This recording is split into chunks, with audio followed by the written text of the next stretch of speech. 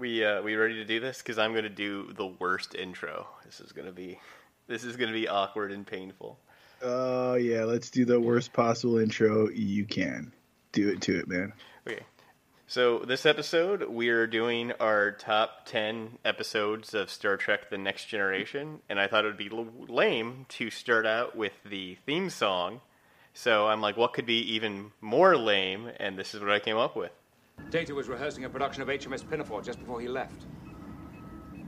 A British tar is a soaring soul, as free as a mountain bird.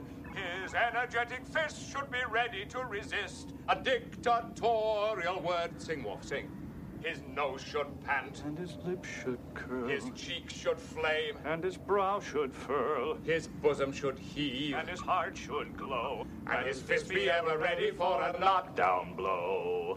His nose should pant, and his lips should curl, his cheeks should flame, and It his just keeps brow going. should furl, his bosom should heave, and his heart should glow, and his fist be ever ready for a knockdown blow. Prepare the docking clamps. Indeed, prepare the docking clamps for the Comic Book Dungeon podcast. My name is Mark, and I'm coming to you from the slightly damp Comic Book Dungeon. And my name is Cruz, and I'm coming to you from the awesomely bedecked comic book daughter's room.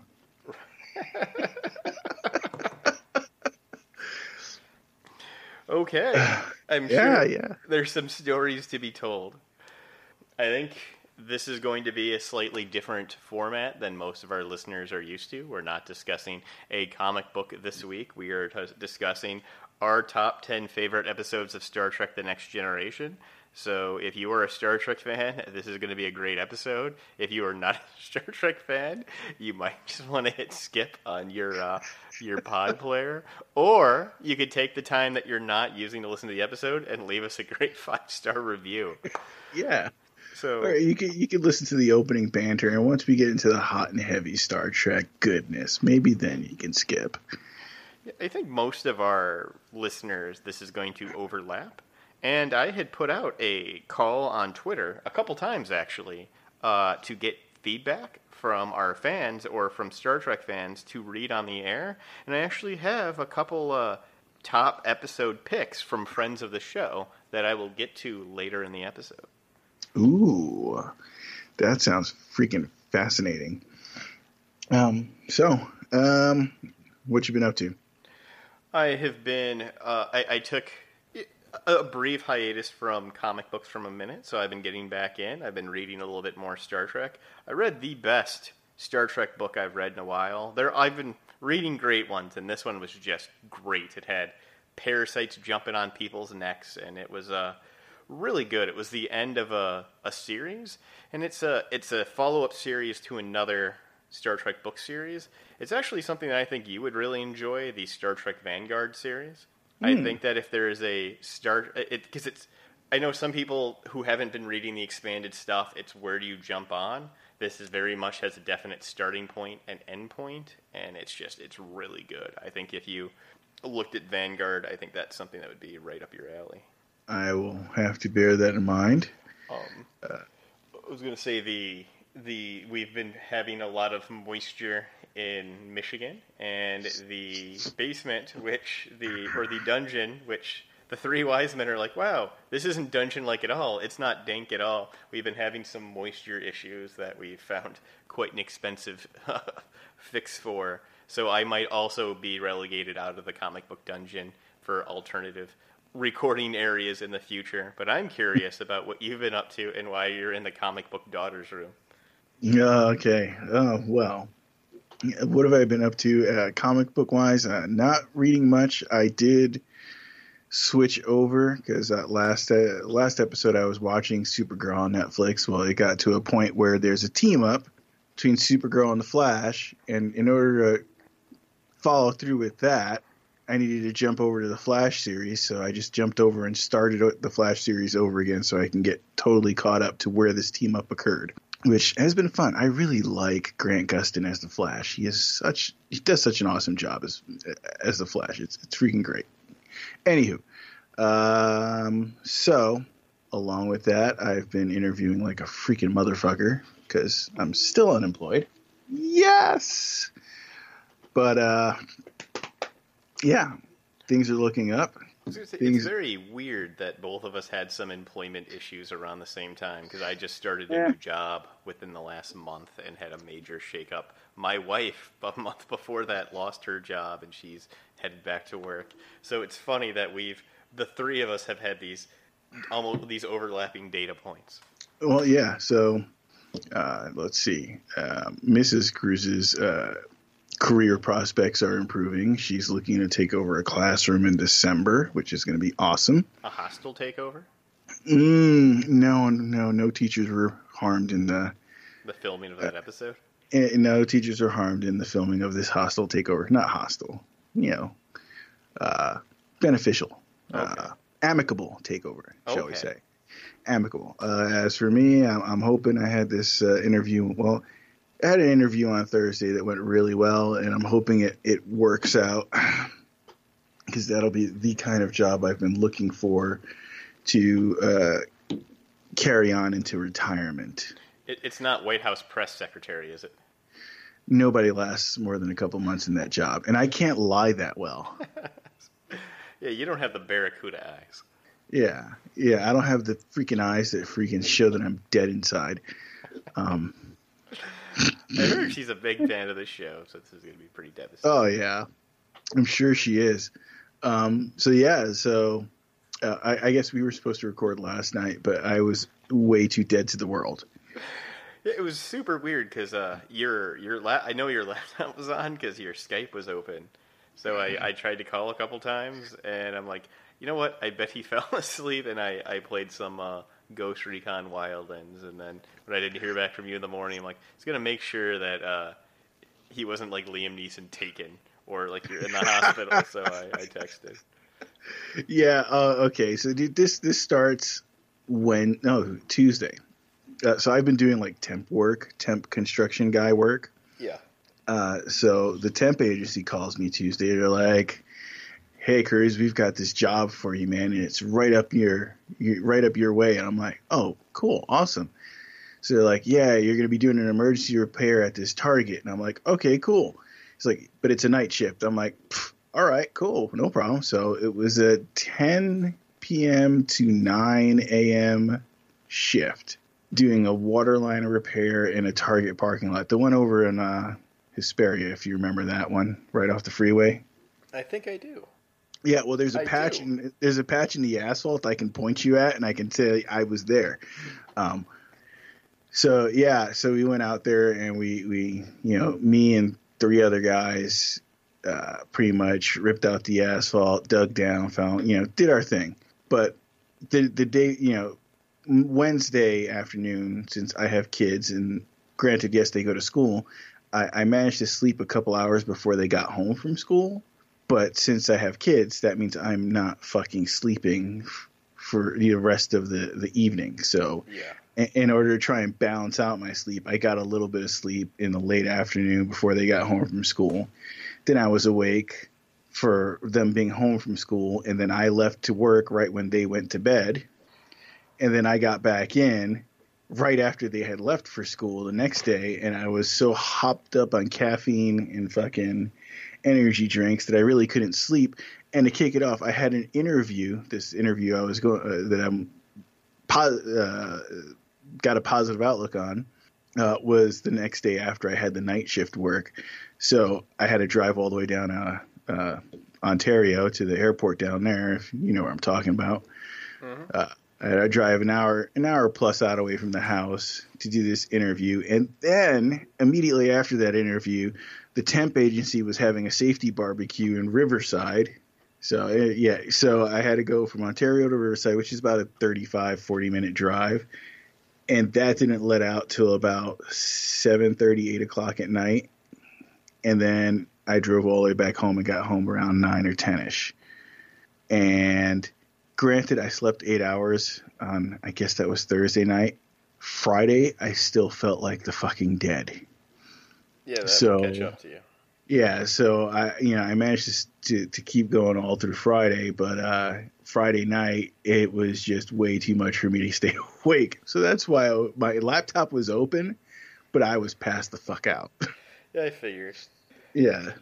So I went like 3 days with about 10 hours of sleep, which was not fucking good. No, that's not a good way to function. No, not at all. Not at all. Although I do think night shift work is kind of cool, but hey, whatever. So as for why I'm in the comic book daughters room, my eldest two are away at a slumber party today, and my younger two are having a sleepover in the living room, which is next to the kitchen where I normally record. And I figured, hey, this is a room I can close the door to, and I can speak a little bit louder than if I was in the kitchen, and it would probably make for better recording. Yeah, it's good so far. Yeah, so that's why I am here in the comic book daughters room. I gotta tell you, I'm really excited about this. This is probably out of all the episodes we've done, not counting interview or collaborative episodes with other podcasts, this is by far my favorite. And my wife has had several conversations with me this week where it's you said you were going to stop talking about Star Trek like 5 minutes ago. You just need to stop. And when I tell her that we didn't record last night, I was continuing to talk about Star Trek. She was a bit disappointed. So I've gotten multiple warnings from her that you need to stop. I don't care. You've already told me this. I know why you picked I know how you picked your 10. I know your system. Stop talking to me. I'm not sure if you had similar experiences, but I've talked to so many people about Star Trek this week because I just can't shut up about it. I've been really just excited about this episode. I would just get a glaze-eyed look from my spouse because, like, if I mention anything science fiction, she's just like, bye. Yeah. I think we both got a little bit of the... Shut up, Wesley! Exactly. Well, I guess, it was a little bit more of the... Shut up, Wesley. Yeah, exactly. A little more feminine tone to that shut up. Yeah. I like it. Well, it started out with that second one, and it moved to the first one. Yes, it did. Yeah, I know exactly that. I know that episode. I watched it again.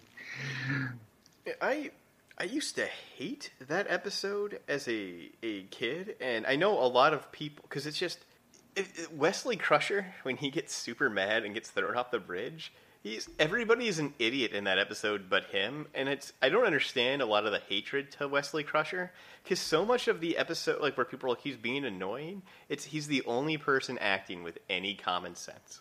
Yes. And in that episode, Lore was doing everything but wearing an I'm not Data sign, and everyone's just like, he used a contraction, and he's laughing maniacally, and I can watch him while I'm watching him behind my back arm the photon torpedoes, but I'm going to give Data the benefit of the doubt. He told me to call him Lore a minute ago, but I didn't find anything suspicious about that.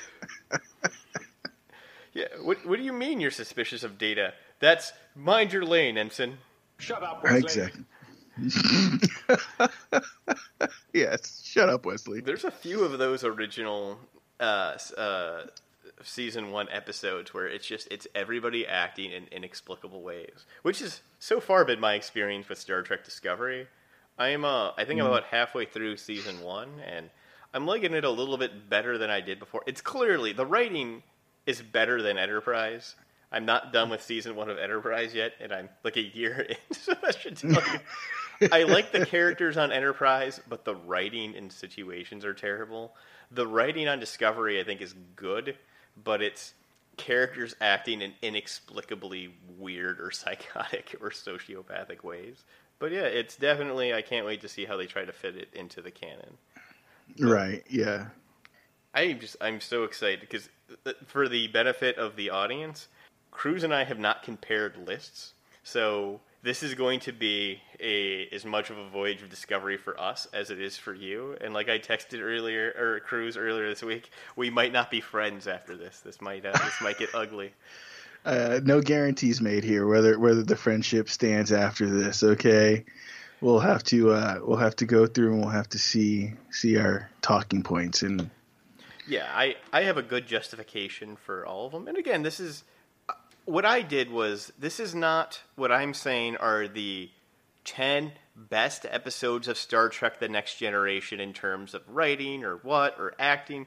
I chose my top 10 favorite. So I know there's my number 10 on this list. The writer disavowed and didn't put his name on, and fans hate it. I know it's going to be a controversial pick. If we had people listening, I'm sure we'd be getting emails about it later. But no, I know you guys are out there. But no, so if you guys do not like our list, I would love to hear your top 10 lists or explanations on why you like a pick or why Mark's an idiot or whatnot on some of these picks. My criteria, or how I went through, was I just went through a bunch of episode guides and used I rated episodes on a 1, 2, or a 3. 1 was must make the list. 2, super great episode. 3, great episode. And then I picked a bunch that way, and then I used that to narrow down into my list. What did you have I'm blanking. You just told me a few minutes ago prior. How did you come up with your list again? I had a similar metric where, basically I went through various entertainment sites and magazines, top 10 lists, and read their summaries of what they consider to be the best episodes, and whichever ones I really remembered strongly as being my favorites, I wrote down and whittled down to 10, and then the ones that I was a little foggy on, I went through and actually rewatched them over the last couple of days to try and get them down, and I was able to kind of solidify a little more of a ranking for mine, but like my bottom 4 are pretty much interchangeable. My top 6 are probably, for me, my personal favorite episodes. The bottom 4 are still kind of like I think they're. I won't say their episodes. I think are my. I don't know. They're episodes that I appreciate for their importance, or because they stood out for some reason or another, and they're really memorable for me. I'd say mine's similar. My top 6 are I feel very strongly about. The last 10 I know needed to be on this list, but it would be difficult for me to rank them. I also had a Sophie's Choice for the last spot, and I have them. It killed me not to put 3 or 4 episodes on, but I have a whole list of runners up.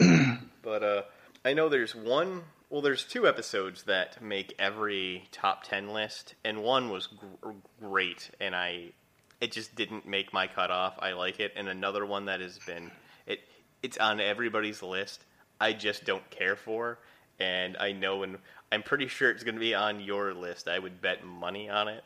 And okay. I think there's going to be some. I think at least from the audience, anybody listening, I think there's going to be people screaming at their radios or their phones.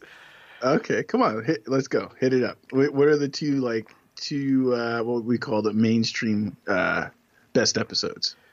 Okay, so the 2 episodes that I didn't pick, the one that. It is on everybody's top 10 list, and it is supposed to be the most moving episode. I literally listened to a podcast a year and a half ago where somebody was talking about the episode, and they cried during it. That's how much emotion this invokes. It's a great one. It just didn't make my cutoff. Was Inner Light, and that fuck you, and fuck you again. Okay, just eat a bag of dicks and die. Oh, man, I just think I got a... Shut up, Wesley! And that's not even the controversial one. The one that I don't really care for, and I haven't watched it since I was a teenager, and that's because it's just... Maybe I might like it better as an adult, but it hasn't grabbed me, is Yesterday's Enterprise. Ooh. That is everybody loves that fucking episode. Okay. Here's the irony, okay? Out of the 3 or 4 different websites I went through and checked out for top 10 lists, not a single one of them had Yesterday's Enterprise on it. But I remembered that one, and I went back to it. Because I've seen that on so many top 10 lists. I remember right after Next Gen ended, and I'm not sure if this was national or just my local affiliate, but they ran a contest and played the 5 most popular episodes. That was number 2. But yeah, I don't understand the fuck you to me on the Inner Light. I agree that was a good one, and if I had a top 12 or 15, Inner Light would have been on there. It's a great one.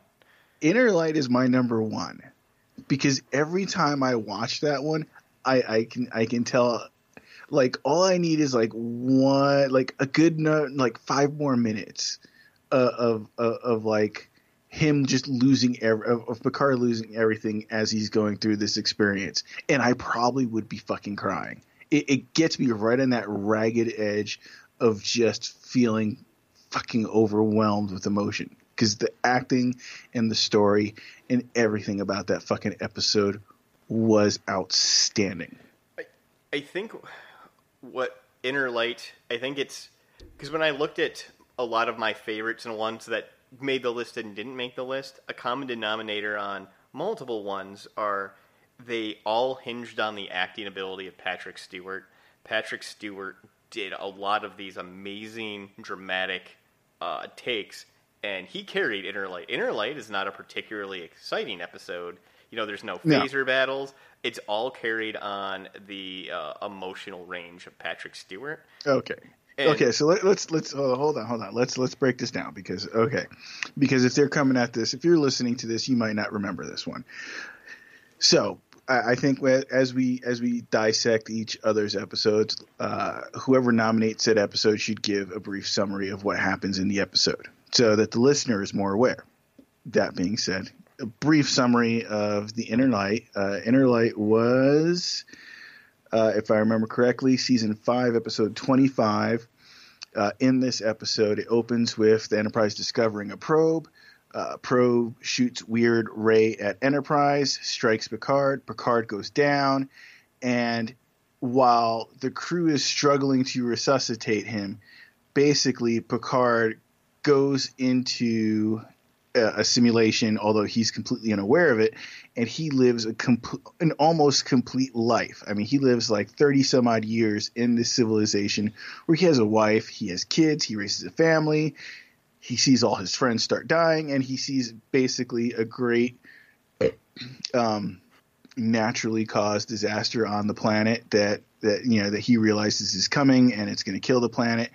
And then he kind of, towards the end, the simulation kind of starts coming undone a little bit, and they tell him, hey, this is how we wanted to be remembered because we knew our planet was dying, so we sent the probe out to go find you, or to go find someone that could teach everyone what happened here. And then he gets resuscitated, the probe lets him go, and he's back aware, and he's just completely just fucking like emotionally wrecked after this experience because he managed to convince himself that the Enterprise was kind of this illusionary experience.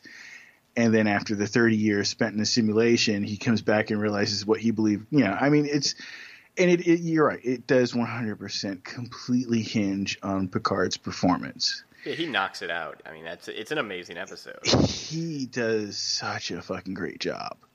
An amazing job. And I think as we go through this, we're going to probably see my episodes are going to be the more touchy-feely ones. I got a feeling that this might be the case.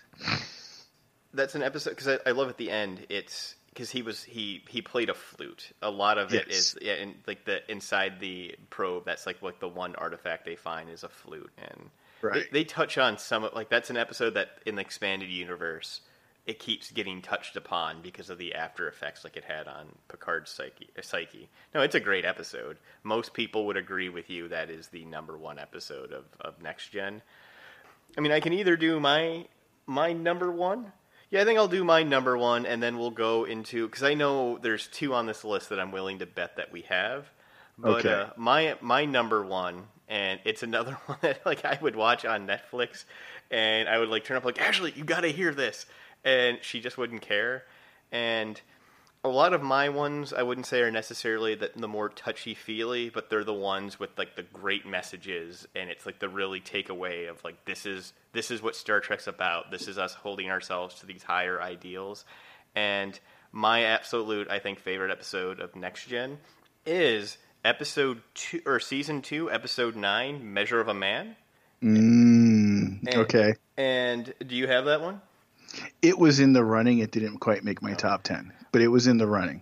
I watched this one so many, like just in the last year, I can't even count probably how many times I watched it. And on the Blu-ray, there's a special edition episode that's like 15 or 20 minutes longer. And actually, I pulled little audio clips from mine. Some are longer than others, but either something funny from the episode or something that kind of gives the gist.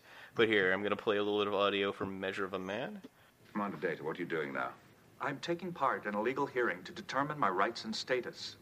Am I a person or property? And what's at stake? My right to choose. Perhaps my very life. My rights. My status, my right to choose. My life. Oh, it seems reasonably self-aware to me, Commander. So in this episode, Data, he's ordered to report to Commander Maddox, who's going to disassemble him in a highly dangerous experiment. Data doesn't believe he'll be able to be put back together again the way he is, and so he tries to refuse. Starfleet doesn't let him, and he tries to resign, and Starfleet makes the argument that Data is not a person, that Data is property. So they have a JAG hearing, and since there's not a lot of staff at this new starbase, Picard acts as Data's attorney, and Riker acts as the prosecution. And it's the episode that establishes that Data is a sentient life form, that he has the rights of any living being. And just the journey to get there, that if somebody does manage to replicate Data, that you're going to have this whole just thousands or millions of Datas that's a race, and that if we don't view them as people, I mean, we're just using them disposably. I mean, that is slave labor. This goes against everything that Star Trek is about, and just the arguments to get there. What's that? Okay. No. Okay. I agree with you, and I need to correct myself. It is in my bottom 4. It did make the top 10. It's just one of my more nebulous ones as to I couldn't really place it for myself. Yeah. So we both have it on our list. The comment about the thousands of datas and everything, it just made me think about Voyager and with what they did with the EMH Mark 1s, if you remember that. I do. That they put them to work in the engine room, like scrubbing like plasma manifolds or something. Exactly, or they had them mining dilithium and shit, which is basically slave labor. Yeah, I think that was something that that Voyager started to explore. I know the book series started to explore when they got back to Earth, and they made the argument that the Doctor was sentient. And Next Gen kind of explored that with Moriarty. And those episodes, I wanted to have one on my list, and they just didn't make the cut. Yeah. The Sherlock Holmes and Moriarty episodes were some of my favorites, but it just didn't have as much impact as what I wanted for this list. The gravitas is not there. But I love when they dealt with the, is it any less sentient because it's made out of different materials or reasons differently? And that's what I think makes Star Trek Star Trek. Right. So we're pretty much in lockstep. I mean, Inner Light would have been, if I had 11 picks, I think Inner Light would have made it. 12 definitely, and you had Measure of a Man, so we're good. We're not off in completely different directions so far. So this is good. Okay, so if you're done with Measure of a Man, I am. My number 2 falls along a very similar vein. My number 2 was season 3, episode, I think it was 15 or 16, and it was The Offspring. Okay. It killed me not to put that on here, because I love that one. That's another one I watch a lot. I put that one on there. Okay, and you know what? I can probably tell you, in all honesty, 12 years ago, I probably wouldn't have put it on there, or 12 years ago, it would have been a contender, but not something that would make a top 10. Yeah. And I the aspects of, well, anyway, so basically, brief summary, Offspring is the episode where Data decides to create a child for himself.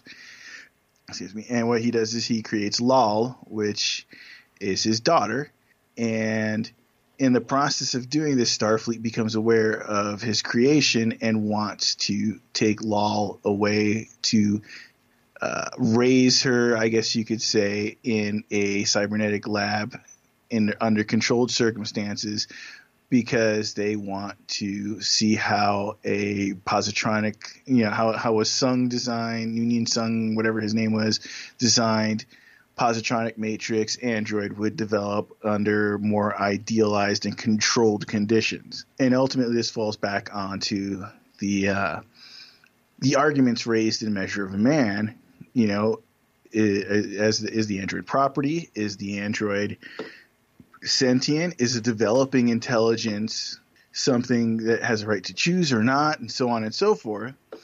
And it basically comes in like freaking Starfleet's like CPS trying to take away a fucking kid from somebody that doesn't deserve it. And, Picard made some very poignant remarks about, forcing people to turn their children over to the government. And it was really good. And I think it makes my list now mainly because I've been a parent for 12 years now, and it's striking how far you will go for your children and what you will do and what you will change just to maintain that relationship and keep those in your life.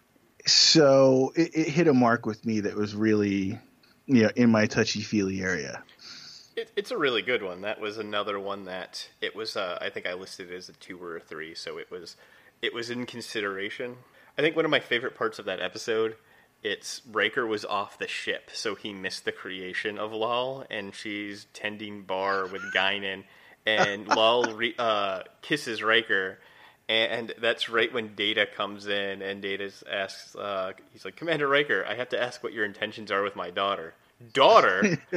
And I have some news here that I think, as a fan of this episode, it's going to really float your boat, that she is Data found a way to repair her positronic net. So there's a series of Data books where Data is alive after post Nemesis, and because he goes on a quest and he finds somebody. It's a character from the original series, and they're able to repair Lal's positronic net, so she's alive. Nice. Yes. Nice. She goes through this teen angsty phase. She's a humorous character. And side note, the episode was directed by Jonathan Frakes, also known as Will Riker. Will Riker, yeah, he does a great job directing. He's one of the best known. I actually hit him up on Twitter to see if he had any favorite episodes. I wasn't expecting a response back, and I didn't get one, which he's Jonathan Frakes, so he's got other stuff to do. Yeah, he's got other stuff to do. So what do you got for your number 2? I would say my number 2, and I would be floored if this made your top 10, but this was a very heady episode, and it really gets to I think a lot of the themes of Star Trek, and I had trouble finding a very concise line that summed it up, so I went for a more funny one. But this is season 4, episode 21, The Drumhead, and this is the episode where there's an explosion in the engine room and sabotage is suspected, and so they have this hearing. And even after it's found out, this retired admiral and her staff come in to investigate. And even after it's found out that there was no conspiracy in terms of the damage, there was some secrets that were leaked, and they get to the bottom of it. She keeps investigating, and crewman Tarsus, it turns out, who's like a quarter Vulcan, he lied. He's a quarter Romulan, and they're going to destroy him and his career. And they just keep investigating and investigating until Picard does this very poignant speech about the damage we're willing to do to the individual and about how we can let paranoia. Then we can start something with the best of intentions, but how paranoia can destroy a civilization, or not civilization, but a society. And here, this is from the conclusion of the episode, and it always makes me crack up when I hear it. I brought down bigger men than you, Picard. So, I mean, the episode closes with this line about it's when you're willing to infringe upon like the freedom of another to further this goal, and it's just you're lessening all of us. And those are the sort of speeches that I think those are the sort of messages that make Star Trek work. And it really embodies him as like the spirit of the Federation fighting against this injustice that he sees going on his ship. And it's really good. Yeah, absolutely. That sounds like a good one. That was not on any of my lists, and I'm sure I've watched it once or twice. Was it the Admiral with the short curly blonde hair? I forget her name. Nechev? I don't know. No, she's an older British lady. It's Admiral Settee was her name. It's a good one. What's up? 426. I'll take a look at it. 421. Yeah, 421. Yeah, it's a good one. I mean, it's another one that doesn't have a lot of action, but it really has those big messages those meaty messages that I love. Yeah. All right. So that's a good one. I can't say I remember that one very well, but it does. There are several points throughout the series where they do that, where they deliver their message in a spectacular fashion. I don't know. They deliver their message and they keep that message going, and I find that paranoia one relevant today more than ever. I think that's one of the reasons that this one really speaks to me, like the last couple of years, because I mean it really holds up with what's going on in our government today. Okay, so my number three is probably one of the most made fun of episodes in Star Trek: The Next Generation history. But it is one of my favorite ones. This is Season 5, Episode 2, Darmok.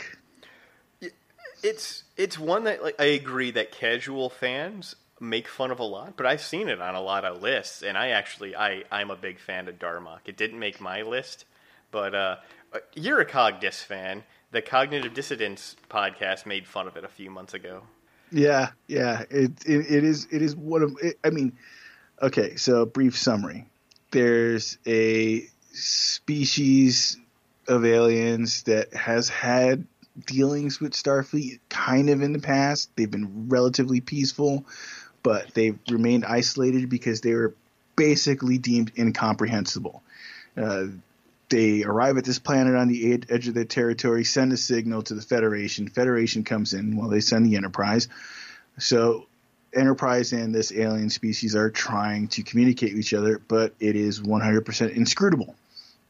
Well, the alien captain, hatches a plan to recreate a part of their language with Picard in order to kind of foster understanding. And the issue is that their language is almost 100% metaphorical using proper nouns. So it's kind of to give an example as they did in the show is if I say Juliet on the balcony, everyone else understands what that is because everyone knows the story of Romeo and Juliet and they know Juliet on the balcony. She's freaking looking, it's kind of an image of romance or longing or what have you. And this alien species, it's a similar context, except we don't know the stories. So we can't understand it. So they go on this planet, Picard and the alien captain, they recreate one of those stories, which is basically Darmok and Jalad at Tanagra, which is two great hunters sail onto this island named Tanagra. They fight this beast and they fight a common enemy and they leave together.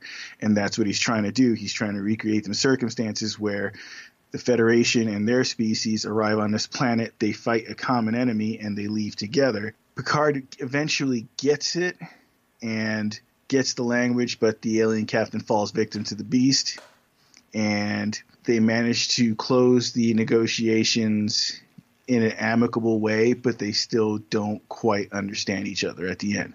And a lot of the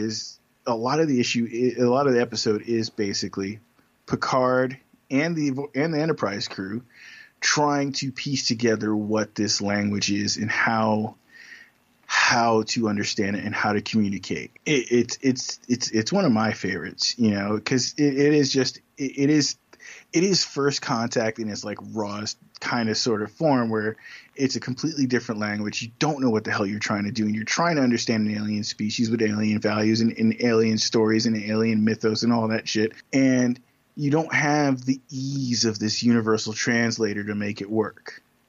So I think that is definitely one of the core tenets of the Star Trek universe, is the exploration aspect and the first contact aspect of learning and learning to communicate and deal with other species. That is one of the more fantastical elements of Star Trek, and that you don't often get to see too much. And I think this was an extremely well done version of that. A criticism that I've seen a lot of people levy at it is just they think it's ridiculous that if they can speak in metaphor, they would understand, language. They would be able to communicate with that. You could make that argument, but again, who knows how an alien mind is going to function? I think it's a great episode. Like you said, it's all about overcoming those communication barriers, coming together, and it's what Star Trek's all about. Do you know who played Darmok? No. It is Paul Winfield, who he also played Captain Terrell from Star Trek II, The Wrath of Khan. Oh. Yeah. Oh, awesome. Because his face, even underneath all the makeup, there was something familiar about him. Yeah, he was Captain Terrell with the ear parasite. Okay. The voice. His voice is very, very unique. This is my next one. I would say it's one of two that I feel fairly confident we're gonna overlap on. So we'll see. This is, right. And we had made the agreement that any two-parters would be treated as one episode. So yes. This is season 6, episode 10 and 11, The Chain of Command. Booyah. Yeah, there's no way you do a top 10 list and this doesn't make it. And this has one of the most, I think, iconic lines from Star Trek. And before I give the synopsis of the episode, I got to get it out there. There are 4 lights! If you Google "there are 4," lights is the number one thing that comes up. This episode is great. It's got 2 stories. It's got a very really strong A and B story, but this is a 2-parter where Picard's relieved of command of the Enterprise. It's transferred to Edward Jellicoe because Picard, Worf, and Beverly Crusher are going on a covert mission to investigate this Cardassian outpost, looking for the secret weapon. And while this is going on, Jellicoe, who has a lot of experience with the Cardassians, is going to be negotiating with the Cardassians. The mission, it was a trap. Picard is captured, and he's brought into Gul Madrid, and he's basically tortured. This device is implanted in his body that makes his pain centers fire, and he's repeatedly tortured. Like, he's stripped naked, stripped of his identity, and Gul Madrid basically plays these mind games with him. And one of the more prominent ones is there's a strip of 4 lights, and he asks Picard how many lights he sees, and Picard will say, "Oh, I see 4." Well, there's Madrid keeps telling him there's 5 lights, and he'll cause him great pain when he doesn't see it. And then while this is going on, there's a lot of friction between Jellicoe and his leadership style and the rest of the Enterprise, particularly Riker. Like, Riker is relieved of duty, and everybody's kind of stressing out with that and the Cardassian negotiations. It's a good story, but it's all really about Captain Picard and overcoming his torture. And what I've heard about this episode is that, I don't want to say Captain or Patrick Stewart had reservations. It's not so much that he had reservations, but he said if they were going to do it, they couldn't blink on the torture. It had to be real. It had to feel real. That you wanted to see the emotional impact that it had on Picard.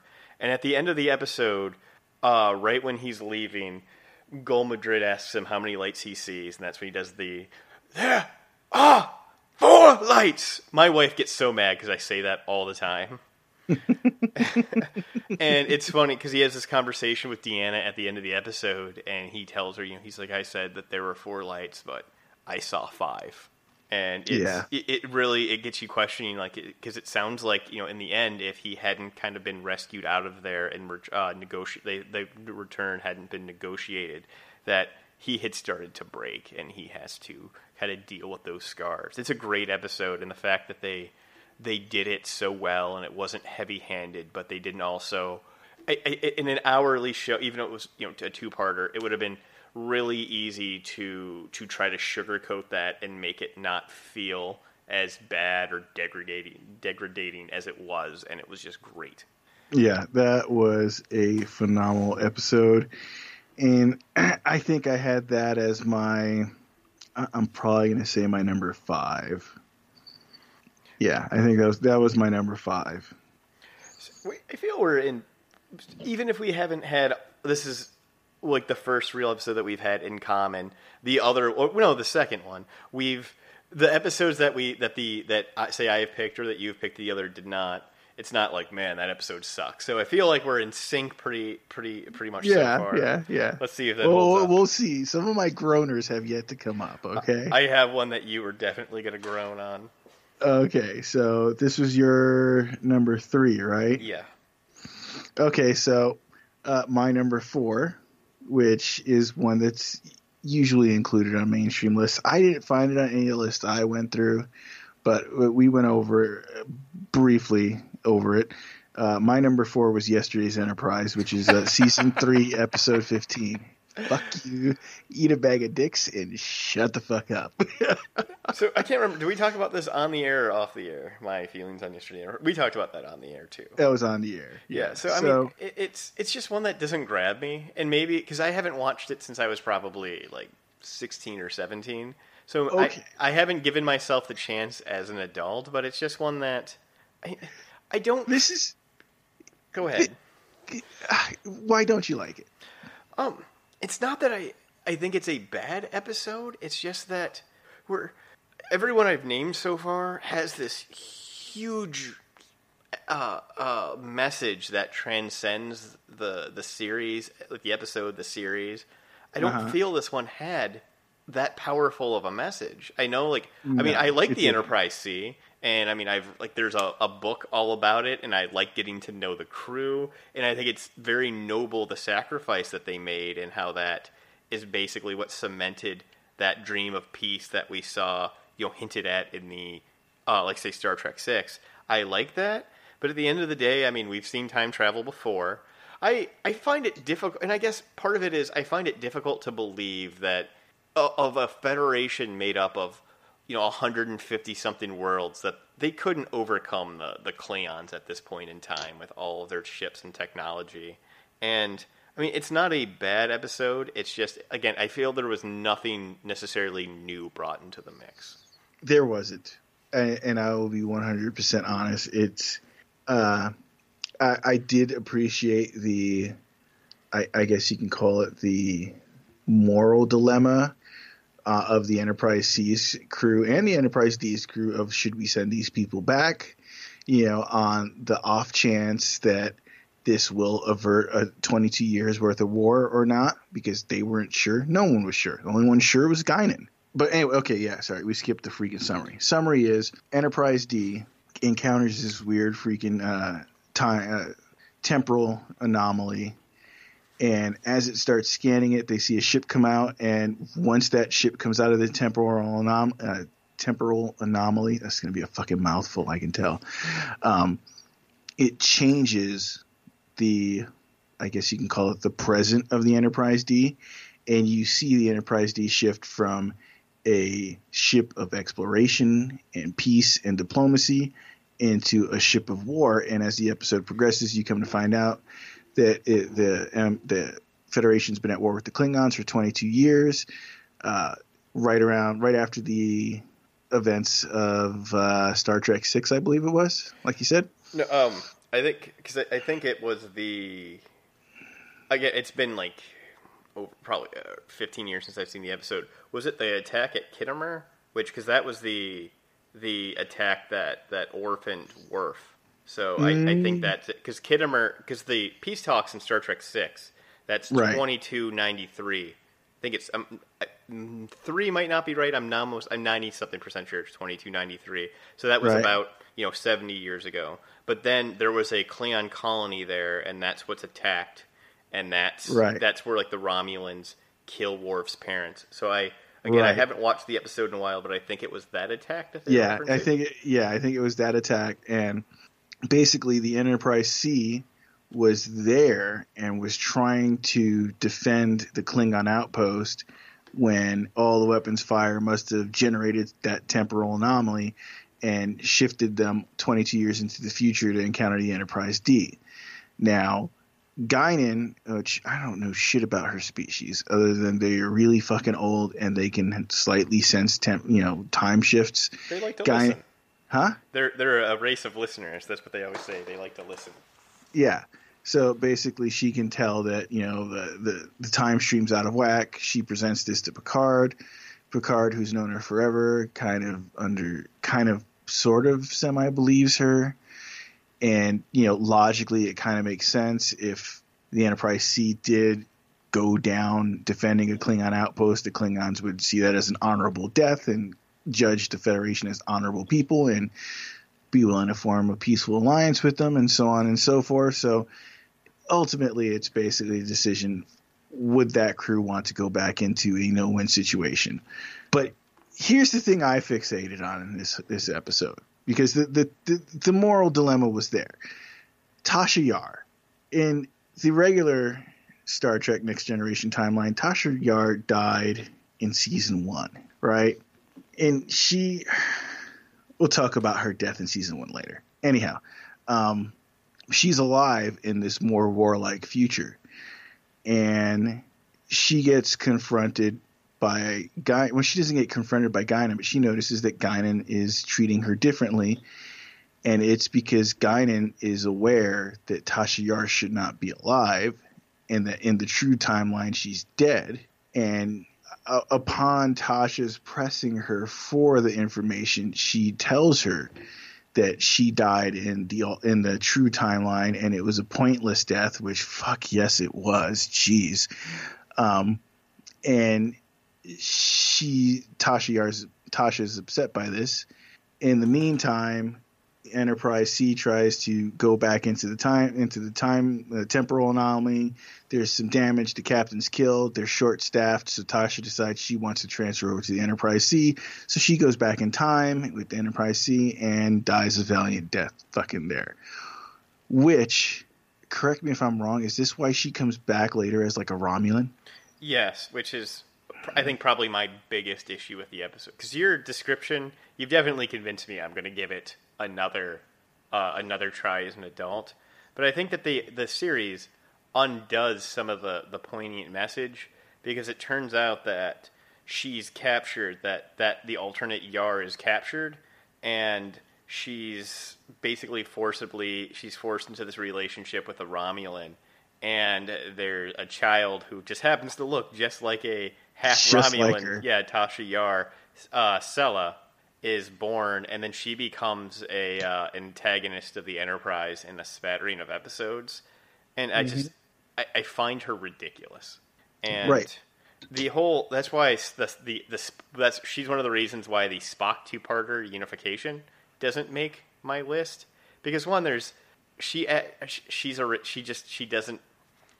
detracts from any episode she's in, and that episode just has some of its own issues, but I'm hijacking your stuff. But yeah, no. You see her later several times later in the series, right? And this episode, there's another one that I sit there and I think, who the hell knew Tasha Yar was such a pivotal freaking character in the Next Generation universe? I mean, well, maybe not pivotal, but she had a lot more impact than most secondary characters, if you will, generate. I'm wondering if she had stayed on the show, what impact that would have had on Worf's character.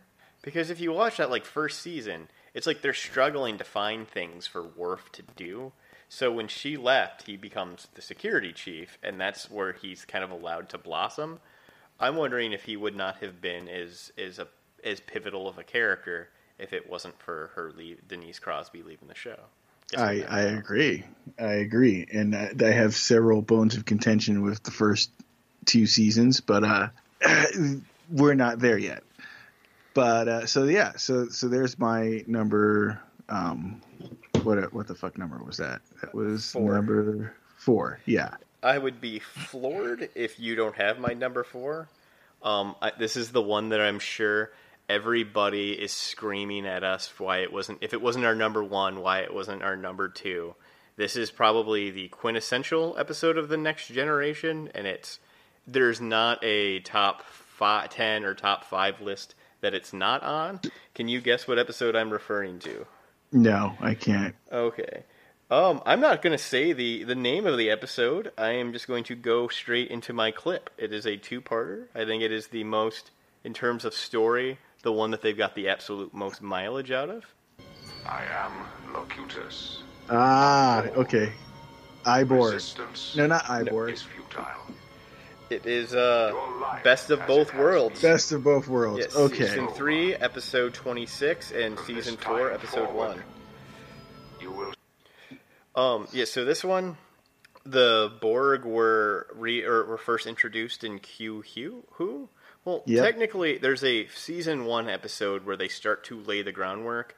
Do you remember the episode 26 of the original series, The Neutral Zone, where they go and them and the Romulans are trying to figure out why there's a bunch of outposts along the Neutral Zone missing? Okay. It was the reason for that was it was supposed to be the Borg who did it. They were laying the groundwork for the Borg, but then they just kind of forgot about it for a season, and it never really. They never said it in the show, but that was supposed to be the reason that's why they were just scooped up like we see the Borg do. That was the Borg who did it. So anyway, but Q later in season 2 shows us the Borg. Now a year later, they're back and they kidnap Captain Picard and they assimilate him to be their mouthpiece. They take him for his knowledge of Starfleet operations and of the Federation, and this is where we get the huge fight at Wolf 359 and the 11,000 people killed there, and the whole episode, it's Riker, he's now captain of the Enterprise, and it's him having to come to terms with the decision, if I find a way to kill the Borg, I kill Picard. And you see some super cool leadership by Riker, doing the unexpected, coming up with these great strategies, and in the end, the Borg cube reaches Earth, and they blow it up in orbit, and they're able to get Captain Picard back. But this all comes back in Star Trek First Contact, where he has to come face to face with the Borg again, and it is the quintessential episode of Next Gen. And again, I don't think I could go online and find a top 10 list it's not on. It's everyone's. It is on everyone's top 10 list, but not mine. Holy shit! I cannot believe that. You have blown my mind. My mind is blown, sir. It's an also ran. It is definitely a contender. It was a contender, but everything you said is true about that episode, and it is one of my favorites. But I just didn't throw it on there, man. You've blown my mind. Well, okay, look, to try and boil down your favorite Next Generation episodes into only 10 is a fucking. There are very many Sophie's Choices involved. It is a very hard process. I mean, you think about it. This is back when, This was when you had a fucking TV series. You got a fucking TV series. You didn't just get 12 fucking skimpy ass 1 hour episodes. You got a full damn fucking 26 or more, okay? So just do the math, man. 7 seasons, 26 episodes long each. Granted, there's some 2-parters in there, but I couldn't fucking just narrow it down to just 10. And unfortunately, Best of Both Worlds ended up on the cutting room floor for me. It is a great episode. I do love that episode. I think this episode, more than any other episode, I think of any series, I can remember when this episode first aired, the first parter, and when we ended it with Picard is a Borg, and you got the laser beam from his head pointing into the camera, and you see he's a Borg, and it's like, oh, enjoy your summer. See you guys in 3 months. And both me, my mom, and my brother are like, what the fuck? What the fuck? Yeah, I can't go 3 months without a resolution on this. I mean, there were some episodes of Deep Space Nine where it's like, this is going to kill me. But I mean, I was a little bit younger at this point, and this seems so real and immediate in my mind. This, when I think of that, like, that cliffhanger and having to wait, this is the episode that personifies it for me. Like, and I remember, like, my brother and I, like, talking about, like, our theories of, like, oh, these aliens from, like, this other episode are going to have to come in and, like, say, like, coming up with these crazy theories for, like, things to be okay again. But for us to be left with everything fucked for the whole summer like this, I just remember as a kid just what a big deal that was. And again, whenever I think of that, like, having to wait for a season premiere with a big cliffhanger, this is the episode that's like the schema for that in my mind. Yeah, I'll agree with you there. That was definitely one of the most cliffhanger episodes ever. I guess for me, that was a very. I mean, look, okay, there were ethical questions involved. There was some great leadership demonstrated. I don't think of especially of the Next Generation, as being a series where I enjoyed the fighting. Yeah, I would agree with that. Deep Space Nine did a much better job of the, like, conflict. Right. Well, I mean, Deep Space Nine was definitely like, you're on the borders of known territory, and you've got this whole other quadrant opened up to you, and it's still a little rough and tumble because you're not dealing with the idealized Federation environment. Yeah, I mean, I think we could go on literally all night because Deep Space Nine is my favorite TV series of all time. I mean, there's a documentary that's supposed to be out by the end of this year, and I am just like counting the days down till that comes out. Like, I mean, definitive, not just the best start, but I mean, it's the best, my favorite TV show, hands down, that I have ever seen and will ever see. But yeah, I mean, you don't need to defend leaving Best of Both Worlds off. I'm just saying that it's people like you who voted for Hubert Humphrey and you killed Jesus. No, I mean, it's okay. No, I mean, I think you're definitely justified in leaving it out, and I guess this is my fault for making assumptions, because it is literally, like, they actually had this in theater, like, 6 years ago, like, they had the two-parter in theater, like a limited run. It is. It is one of the best ones. I agree with you. It was quite ballsy leaving it off. That's Oh, well, trust me, it got left off for some fucking real groaner material. You got Shades of Grey, the clip show from season 2 on there. Oh shit! Okay, so that was your number 5. I think your number 4. Okay, so my number 5. We went over my number 5. My number 5 was Chain of Command, I think. Okay.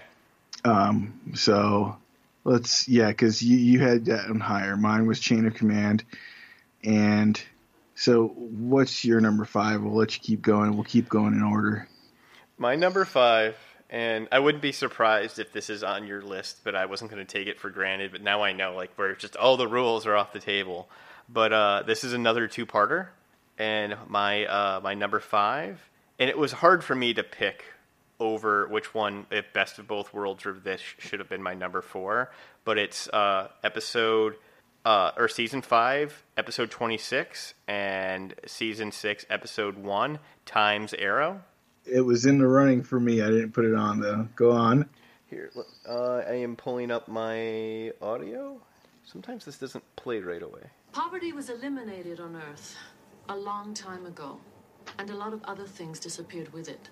Hopelessness, despair, cruelty. Young lady, I come from a time when men achieved power and wealth by standing on the backs of the poor, where prejudice and intolerance are commonplace, and power is an end unto itself. And you're telling me that isn't how it is anymore? That's right. Maybe it's worth giving up cigars for, after all. Shut up, Wesley.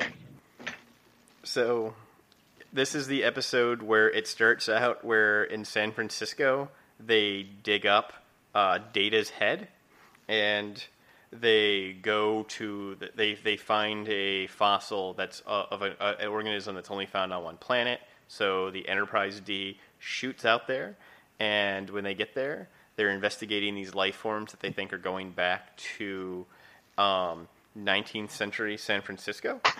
So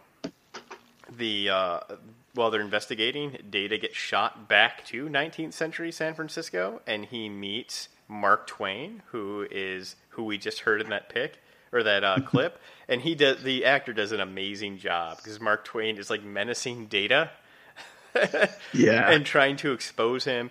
Data finds Guinan living on Earth at that time and recruits her as an ally.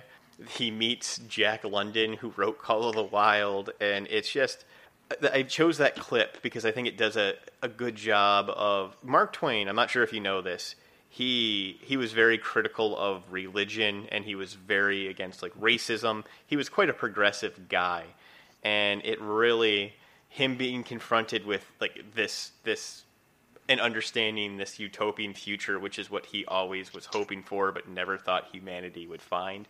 It really embodies like the Federation's ideals, and it's just such a fun episode to see them go back in time, and like the crew, when they get there, they're like conning this old lady out of paying their rent, and there's just so much fun stuff that happens.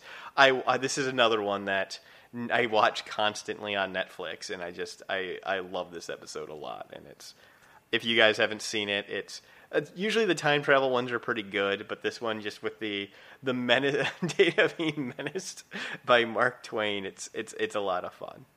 Yeah, that's definitely one of my favorite ones too. Again, I put some stuff on there that was number one, just my favorites, and there is one like, why in the fuck did I even bother putting that one on there on this list? And it goes to a point I've already made previously. So I think we can dispense with that and move on. Yeah, you've got a bit more talking to do because my number 6 was Measure of a Man, and we've already went over that. So we had a little bit of overlap, which is letting you kind of keep running with it. But I think we'll see once we get to number 7, 8, 9, and 10. I think we're going to have a lot of disparity here. A lot of variance. I think on the bottom running ones we're going to have some disparity for sure. Some disagreements. Okay, my number 6 then. Yes. I'm wondering if this made your list. If you're going for touchy-feely episodes, this isn't one of them. This is a real controversial episode. People either really like it or really hate it. And this is actually like one of the few really gory episodes of Star Trek. And it was edited when it appeared on British TV. This is my only episode from season 1. This is season 1, episode 25, Conspiracy. And here's the gross scene that I know people who this disgusts them and it just freaks them right out and they hate it. Other people, like me, I watch this one constantly. And here's the clip. We seek peaceful coexistence.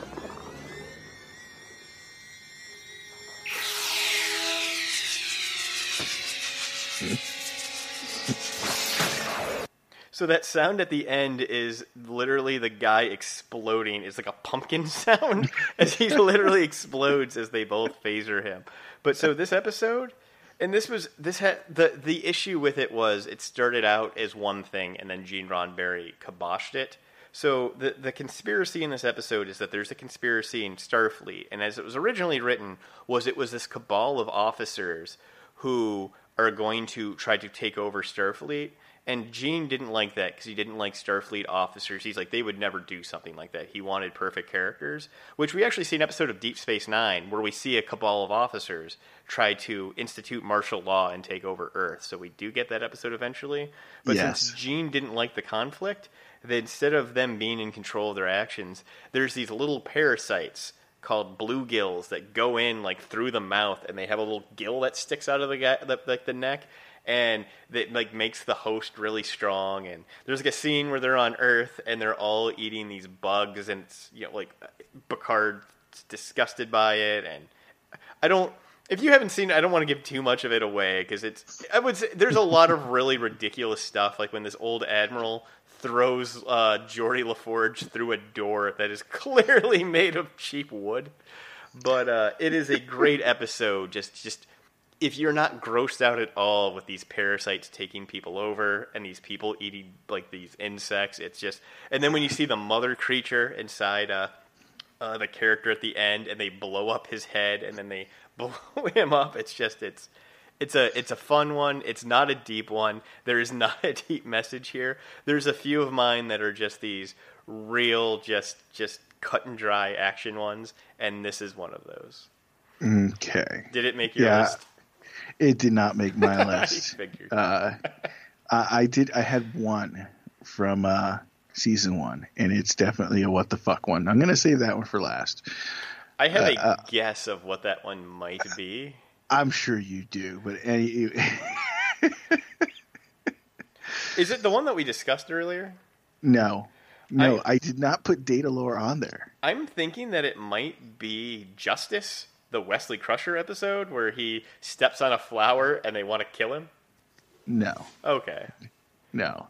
That it's actually... It's even worse, okay? I almost put that one on. It was in consideration. The episode itself is terrible, but the way that the crew deals with it and the overriding message of how the Prime Directive's used and when is it okay to ignore it, I thought was a tremendous message, and it makes it a worthwhile watch. Right. So what is your... This is your 7? So this is my 7. Basically 7 through 10 are, I'd say 7 through 9 are interchangeable. 10 is definitely the bottom of the barrel for me. Do you think we're going to have an overlap? I'm betting we're going to have one overlap. I don't know what I'm basing that on, but that's I'm going on the record. So what's your 7? Okay, so number 7 for me is going to be season 6, episode 4, Relics. That was such a Sophie's choice for me, leaving that off. I felt like shit not having that one on my list. That was a hard one to ignore. That was a good choice. Yeah. Okay. So this one, the only there are reasons, but the reasons why this were included on my list are because, number one, it had Scotty, who's one of my favorite characters from the original series. Number 2, it had a fucking Dyson sphere, which is one of my favorite sci-fi constructs ever fucking, devised. And number 3, it dealt with someone that's fucking really old and is trying to find their way with all this newer technology and shit, which is kind of how I'm probably going to be feeling in about 10 more years. So, yeah. It's a great one. No, that was a great choice. Yeah, I mean, there's nothing really action-packed about it. It's just, they find Scotty stranded on a Dyson sphere somewhere, and they bring him back, and they come to realize, he comes to realize that he is basically an antique, and he doesn't understand a lot of this newfangled Federation technology. And as he tries to learn it and get himself assimilated back into current status, he kind of feels a little lost, and eventually some of his old tricks kind of help them out of some sort of a crisis. And he realizes that, even though he's old and antiquated, he still has a useful purpose. So it's basically dealing with his struggle to find purpose and meaning within his life after he felt like he was an outdated older model that should have been obsolete. I'm really glad you had this one because I felt terrible not having it. No, yet for all the reasons you said, this is a great episode. It's a quintessential one. Okay, so you're number 7. My number 7, it's my only entry from season 7. It is, it's a great one. It is season 7, episode 12, The Pegasus. And okay. This is by far my favorite sound clip. I actually took two sounds that were bites that were like a minute apart and combined them. And this is just, I've been bugging my wife with this all day. So here we go, The Pegasus. I don't know. I think the resemblance is rather striking. Wouldn't you agree, number 1? Captain Picard Day? Oh, yes, it's for the children. I'm a role model. I'm sure you are. Starfleet out. So it starts out where they're having Captain Picard Day, and they're having to pick the children made their best like art projects of Captain Picard, and he has to pick the best. And there's a Captain Picard doll, and Riker does this great impression. And the actual reason that they started it off that way, because they were going to start it off on the holodeck, and they're like, we're sick of doing the cold openings on the holodeck. It's kind of a cliche at this point. And I guess Jonathan Frakes would do that Patrick Stewart impression like around the set, and they're like, work that in. That's great, and that's something that after you've done a show for like you're on the 7th season, you can have those fun moments. But what makes this one great, it's that Admiral we heard kind of mocking him with Captain Picard Day sends him on the secret mission where they're sent an admiral from Starfleet Intelligence who was Will Riker's first captain, and it's played by the guy who played John Locke on Lost. And this ship that they first served on, the Pegasus, it was thought to be destroyed, but they think it's still out there. And while they're hunting for it, the Romulans are hunting for it, and Picard's not understanding why this 12-year-old ship would be of such vital importance. And you can definitely tell Riker and the Admiral are holding something back. And as Picard's trying to unravel it, he finds out that when the ship was lost, it was due to the crew had mutinied, and Riker, fresh out of the academy, had defended his captain, and they'd got to the escape pods. But when there was a hearing, it seems like these people are hiding something. And what we learn that they're hiding is that the Pegasus had a cloaking device, and it wasn't, which is outlawed by the Treaty of Algeron. And not only was it a cloaking device, but we saw this in a previous episode, it can phase through matter. So there's this cabal of admirals who don't like that we've signed this treaty and it's tying our hands. So they basically broke the treaty, and this was a test bed for that technology. And that's why the crew rebelled. Well, the Enterprise gets stuck in this asteroid. They're able to recover the cloaking device, and then Riker comes clean with Picard, and you see at the end of the episode he's actually in the brig. Him and the Admiral are put in the brig, and this puts his career in jeopardy. And he really has to come face to face with his past decisions. Where the whole episode, the Admiral is praising his action, that you did the right thing, you followed orders, you followed the chain of command. And this thing that he did 12 years ago, he realizes that if this was me right now, I would have been a mutineer too, and that you manipulated me as a younger ensign when I didn't know any better, and now I have to. This thing that I thought was buried in my past, I have to come face to face with my mistake. And you would see they kept offering Riker commands, and it's not like there's a whole lot of show left, but this was a huge black mark, and I think this explains why you don't see Riker get offered a command for a long time after that, because that really lessened his credibility in people's eyes, because that was a major violation of Federation law. It's a really good episode. Yeah, I remember that one very, very fondly, and it was definitely on my to be considered one. I didn't throw it in there just because I had other aspects of it that I thought were other aspects of the show that I thought were a little more appealing to just me. So now I'm less sure if we're going to have an overlapping one, but we'll see. Okay, well, I mean, I was watching this one before you called me. Yeah, this is my number 8, I guess you can call it. And it goes on to it's my only one from season 7 as well.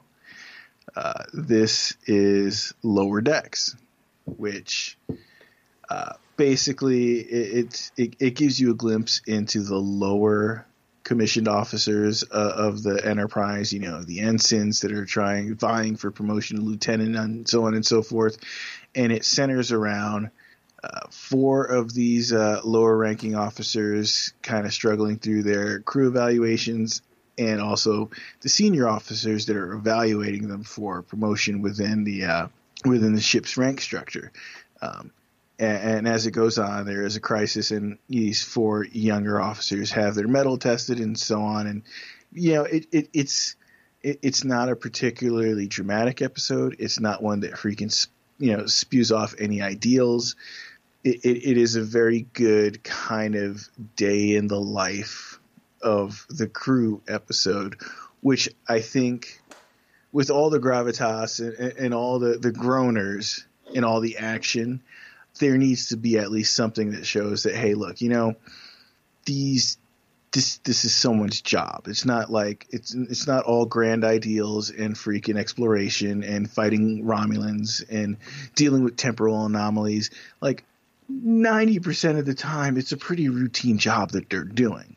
No, I absolutely. I love this one. And like you said, so we have like 7 seasons of episodes that all focus around like the same 7 characters. There's 1,000 people on that ship. It's nice to see when, Picard's not negotiating a treaty that's going to affect galactic politics, or, Riker's not saving the day by seducing some alien woman, that there's an ensign who's contributing to this by making sure he's inventorying all the tricorders and that they're put away properly.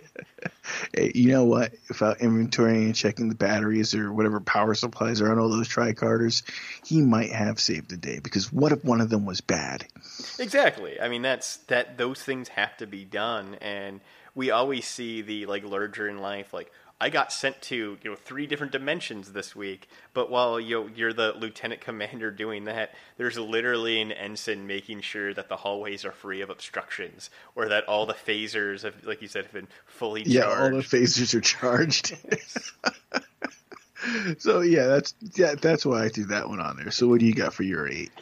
Okay, I would say that my 8, it's harder with these. I'm gonna go with Season 4, Episode 15's First Contact. Okay. And I'd say this is, if it's not the Pegasus, this is my favorite clip, and it's because Riker sells it so well. So, okay, in this episode, there's this planet that's about to achieve warp flight. So the Enterprise sends Riker in, he undercover. There's several operatives who were disguised as the aliens, who were just checking out the society to see if they're ready for first contact. Because one of the big quantifiers for that is when they reach warp flight, they're about to do so they're just doing their research. Well, anyway, there's a riot that Riker's caught in, and he gets sent to this hospital, and they notice very quickly that his anatomy isn't lining up and that they suspect he's an alien.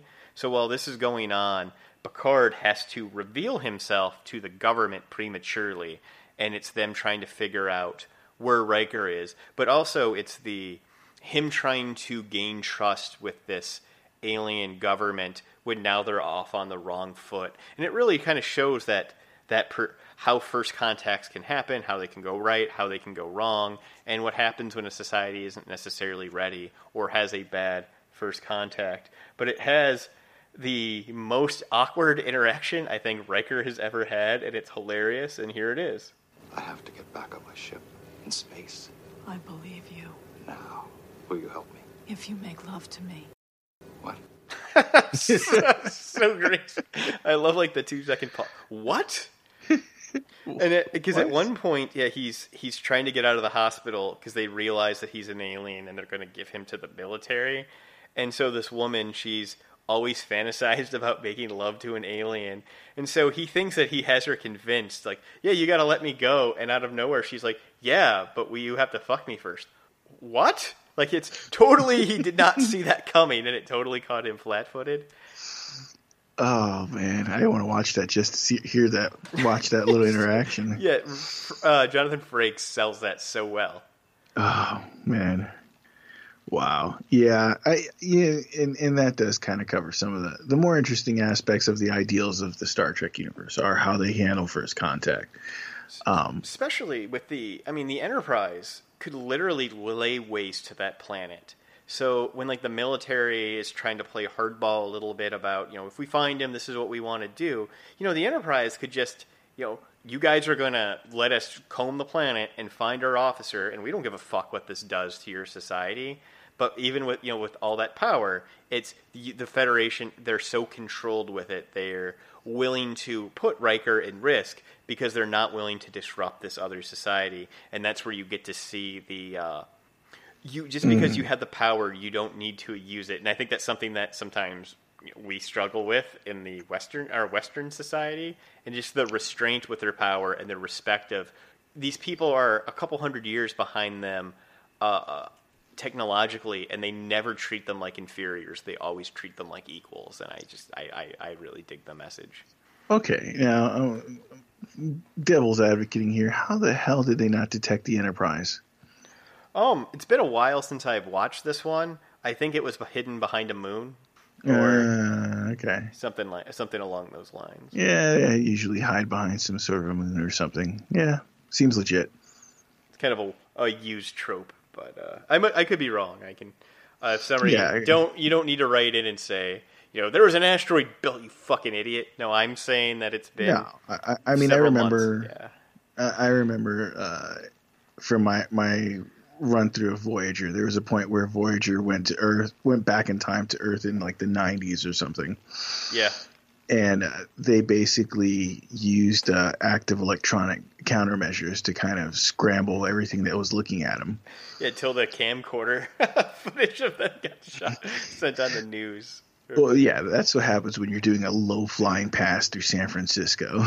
My favorite part of that episode is when B'Elanna Torres is captured by an anti-government militia member, because it was 1996, and that's the most 1996 thing you can have happen in American culture. Right. Yeah, go figure. I was sad Sarah Silverman didn't take a little bit more part in the series after that. She, her character appeared later in one of the books. Right. Yeah, I remember you telling me that about her. So I guess we're on to number 9. Number 9. Number 9. So my number 9, and it was gonna go in line with your Pegasus one, because it also had an admiral that was telling Jean-Luc Picard one thing and telling his subordinate that was on board another thing. Ensign Rowe? Bam! You got it. Ensign Rowe, season 5, episode 3. Very close one for me. I'm sorry I stole the reveal, but yes. No. I'm glad you got it. I'm glad you got it. She was one of my favorite characters from the show, and it's a good episode. Yeah, so this is the introduction of Ensign Rowe, who is a character that's... she's and the Bajorans, yeah. She's a character that has a rather troubled past. She's confrontational. I think one of the things that Roddenberry did not like was infighting amongst the crew, and Ensign Rowe's appearance definitely had her contradicting Riker and Picard at every opportunity and clashing with them. And yeah, basically there was an attack on a Federation outpost somewhere near Bajor, and it was suspected that Bajoran freedom fighters were the cause of it, and the Enterprise is dispatched to track down these Bajoran freedom fighters by an admiral, and he attached Ensign Rowe to the crew because he felt she would be indispensable to this mission. So indispensable that he got her out of jail.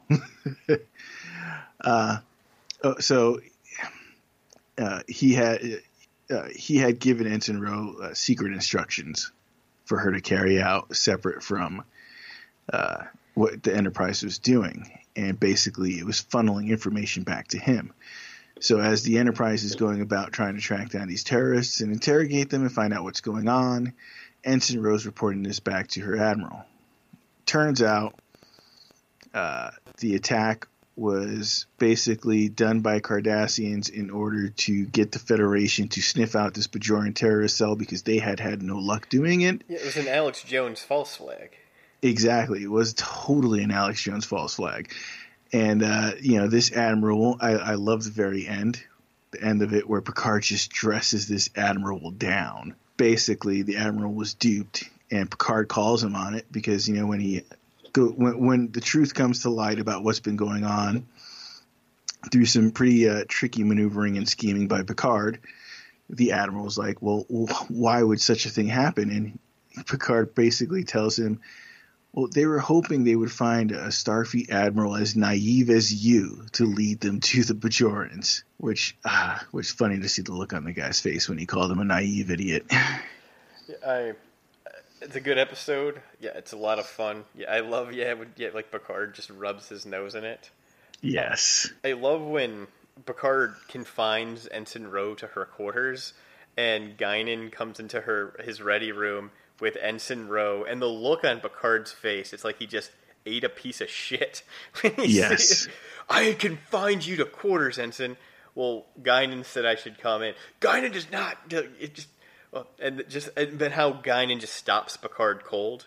Yes. She's my friend. And then he just stops. Yep. Yes. And it's definitely an episode that kind of... I don't know if there's ever was a point that really explained the backstory between Guinan and Picard. But that episode does show how strong the trust between the two of them is when Guinan just simply says, she's my friend. And he just stops and he's like, okay, I'll listen. Yeah, because basically Guinan had her disobey his direct orders and leave her quarters and come here. And yeah, it just, in the middle of because this was a decision as a captain he made, and this civilian Guinan contradicted him, just barges into his ready room, is like, you're going to listen to what she has to say. And he just stops and does absolutely that. So yeah, it really is hinting at like you said, the strength of that bond. Yeah, it's a great episode. Yeah, it ties back with yesterday's Enterprise. That's another hint at the strength of the bond between Guinan and Picard, where he's willing to believe her about this whole time travel thing. But we're jumping around there. And Time's Arrow, because it's where they first meet. So and Measure of a Man, it was Guinan who kind of steered Picard to the right direction in his defense.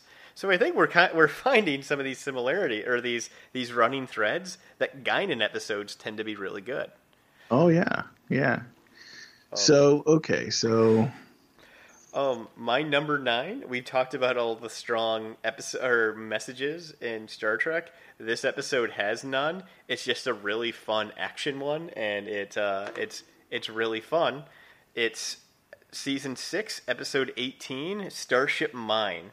And not only did it have a lot of good action, but it had some really funny moments where Data is trying to learn small talk. And there's Commander Hutchinson, who all he does is small talk. And it's just they're trying to small talk each other. But the trouble starts with the Enterprise is getting this baryon sweep where they have to evacuate the ship. And right before the baryon sweep starts, Captain Picard goes up to the ship for his saddle, and there's this running thing where everyone's like, I didn't know he had a saddle, which actually here's a little bit of that right now. Captain, you keep a saddle on board? Mr. Worf, I'm surprised at you. Anyone who is an experienced rider naturally has his own saddle. It's perfectly normal. And this is at the end of the episode when after all the action is done, they had security teams sweeping the ship trying to find his lost saddle. But he goes back to the ship and he finds this team there and he wonders what they're doing. And what they're really doing is they're there to steal, I think it's trilithium, which they're going to sell to terrorists for a weapon. So now it's Picard by himself, cut off from the rest of the team. And he has to. It's like I make fun of Voyager for the Die Hard in Space episodes. This was the quintessential Die Hard in Space. He's John McClane with the phasers don't work with the baryon sweep going on, and it's just as the thing sweeps through the ship. If you touch the field, you die, and it's going from the aft to I believe it's the stern. And it's just they have to get to 10 forward, which is the furthest, the very front of the ship. And he's like picking off these these thieves one by one. Like at one point, you see he goes into Worf's quarters and he steals like a bow, and in a very un-Starfleet like way, because the terrorist leader, I guess it is because of the gender neutrality. The terrorist leader is a woman, and he just punches her in the face at the end of the episode, but it's very much an action-y one. But at one point, like when they first capture him, he's pretending to to be afraid. And when they ask who he is, he's like, I'm Mott, the barber, which we've seen, Mr. Mott, the bully, and barber. And it's funny, they don't realize, because at one point she's like, you seem to know what you're doing. Maybe you're a lieutenant or a lieutenant commander, not realizing that this guy who's killing them one by one is Captain Picard. And make no mistake, every terrorist dies in that episode. Like, they get left to the sweep, or it is a very actiony one, and it's the exact opposite of all the touchy-feeling or high moral ones we were talking about, but it's a lot of fun. Okay, so that was a good one. I did enjoy that one. I haven't watched that one probably in a few years, but I do remember that it being like the ultimate Die Hard in Space one. I'm eager to hear your number 10 from season 1. Okay, the number 10 from season 1, if you haven't guessed it already, from what I've said throughout this whole thing, is Skin of Evil. Yeah, why did silence? What made you choose? I'm not saying it's a bad choice. I think it's horrible.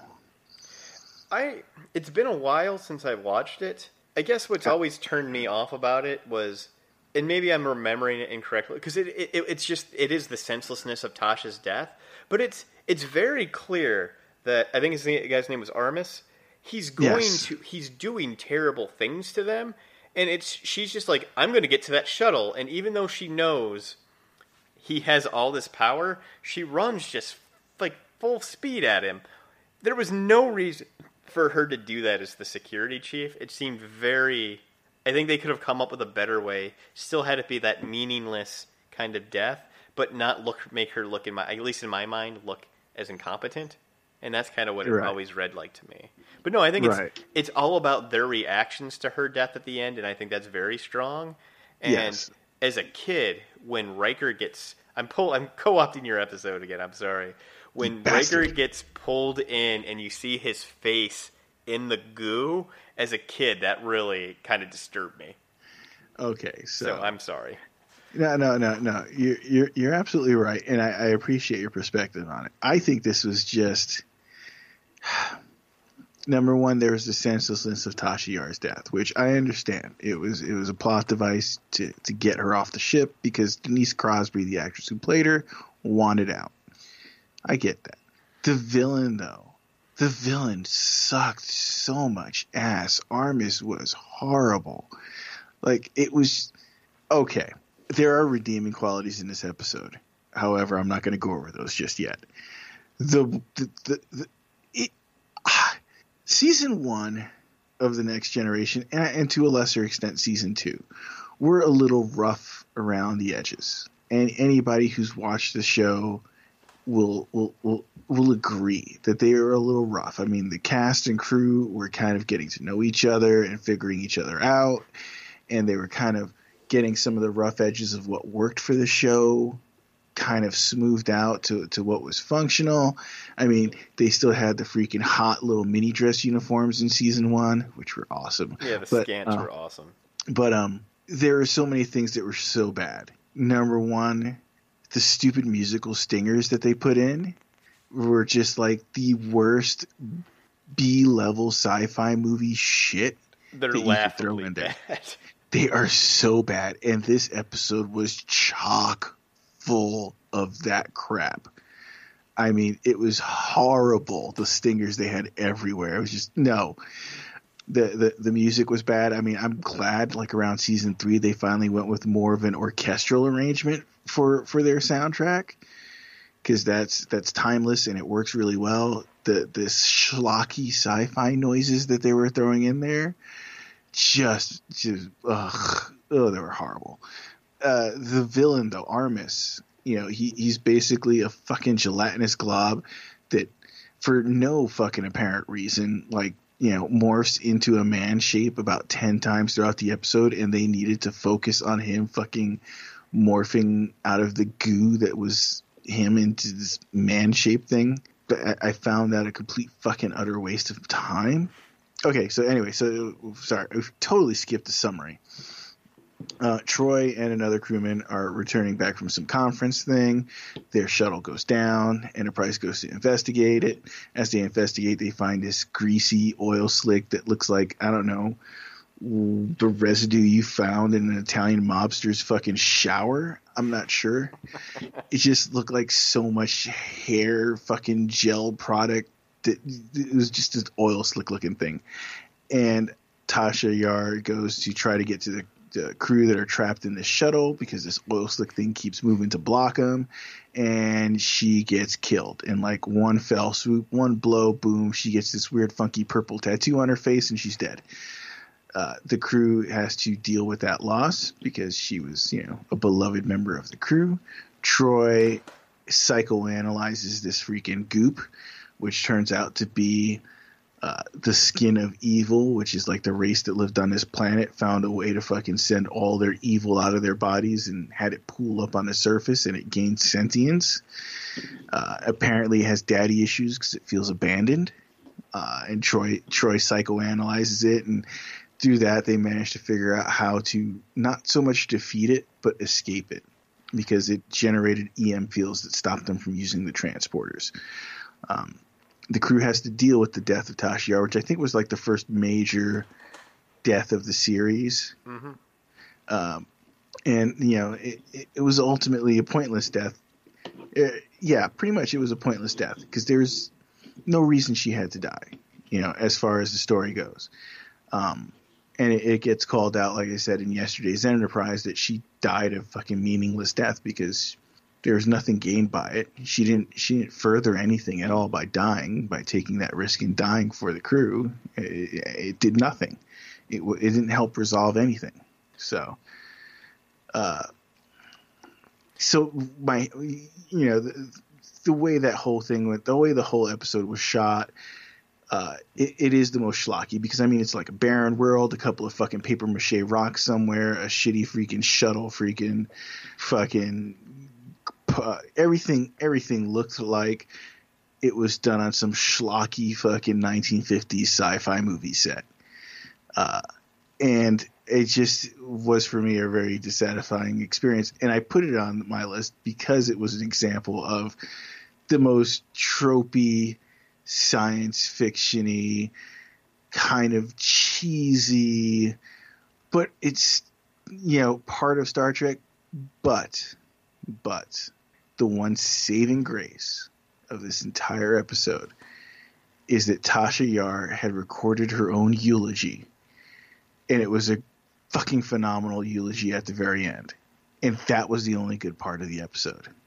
I will always remember the eulogy, and how she pointed out the core character attributes of each of the characters, Worf, Troy, Crusher, Data, and Picard, and she gives the core aspect of their characters a summary that the viewers can really get if they're not familiar with the series, and then she kind of vanishes into the aether and she's gone. So yeah, and it also throughout the whole series, Tasha Yar seems to have been a relatively important secondary character for some fucking reason. I agree with her. They never really figured out how to use her, and that was kind of, at least that's the reason that she gives for leaving the show. I heard something a couple of weeks ago, like Brett Spiner was telling a story that when they were shooting that final eulogy scene, and it's it's like a blue sky and some green hills. Yeah. Because they were goofing around a lot that episode, and as soon as they got out there, Patrick Stewart started spinning around with his arms out, singing like the hills are rocking with the sound. It's awesome. Yeah, it's this very somber scene, and that's like how he started out. I wonder why they chose to kill her though. Because Beverly Crusher left for a season because they actually fired her. They fired Gates McFadden, and then the crew hadn't really gelled with Pulaski, and they had kind of leaned on the producers to hire Gates McFadden back. But, they just had her reassigned. I'm wondering why they just didn't that shithole planet you're from, it's a democracy now, and your skills would be valuable there. Like Starfleet is sending you to go help out with the peace process. Goodbye, everybody. I wonder why they chose to kill her, especially when she kept coming back. She was willing to come back. Yeah. I mean, I wonder if there was some sort of bad blood and they just wanted to fucking offer her in the most, like, pointless way. Yeah, the most assholey way possible. But, yeah, you're right. They kept using her. She kept coming back. So what the fuck? Yeah, she, going back to Measure of a Man, that at one point, Data, he shows that he has a hologram of her, and that she actually came back to shoot that. So. Oh, cool. So, yeah, she continued. But, yeah, it's an important episode because of, the Tasha Yar stuff. I didn't see that one coming. I told you there was a what the fuck moment. I too have a what the fuck. All right. My episode 10. This is one that, again, the writer, he didn't want his name on it because he was very unhappy with the changes.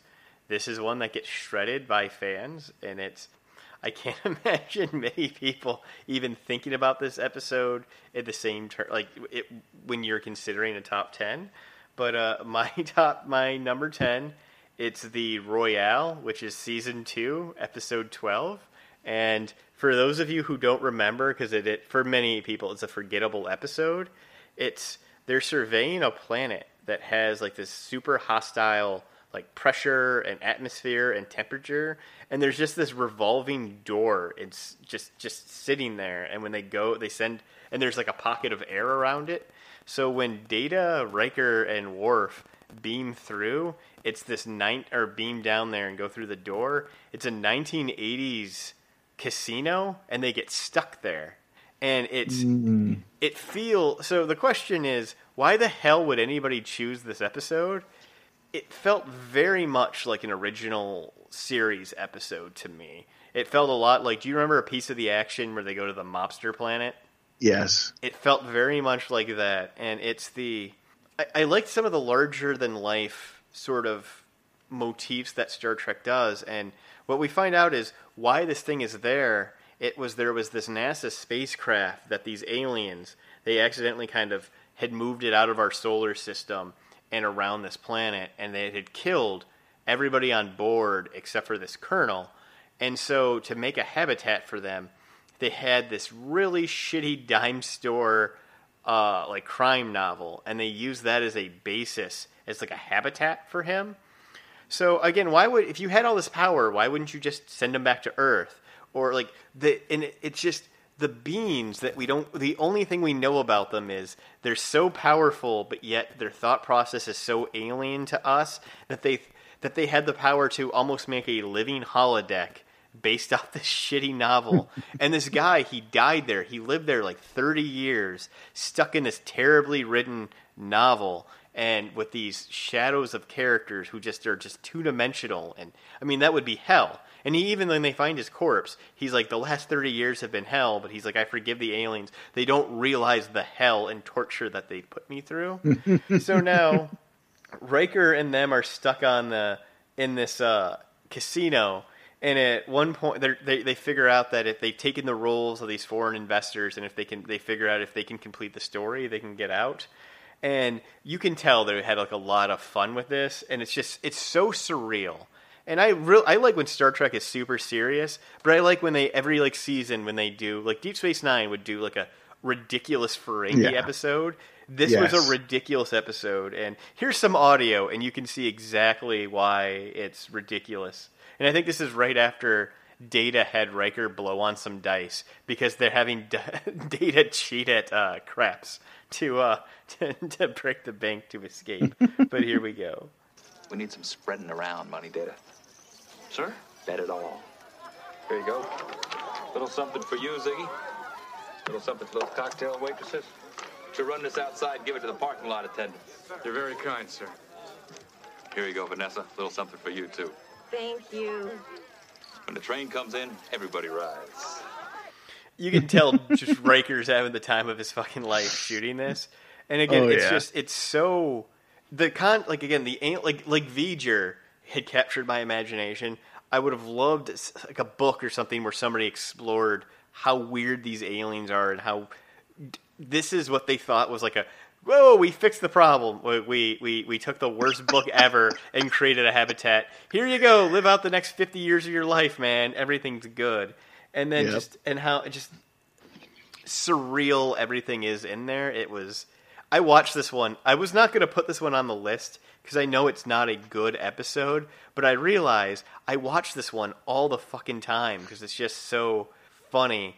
Them just not understanding all this 80s stuff that's going on in the casino and their weird interactions. And then Picard and Troy reading the novel it's based off of and just commenting on how terrible it is. Like, it starts with, it was a dark and stormy night. And it's just, there's a lot of slapstick sort of humor in it. And the original ending to it was that there was a female crewman who gets killed in the casino. And the astronaut who they find dead, when he died, it's like his consciousness became part of the casino, and he was like a character and couldn't leave with them. Well, the same thing happened to the female crew member, and they have to leave her behind, and she becomes a companion for that guy who's stuck there. That takes all the fun out of the episode, the ridiculousness, and makes it really tragic. This one is just hilarious to me. It's like a living holodeck that they can't control, but it's just bewildering and weird, and it's funny for me. I don't know if you remember this that episode very fondly.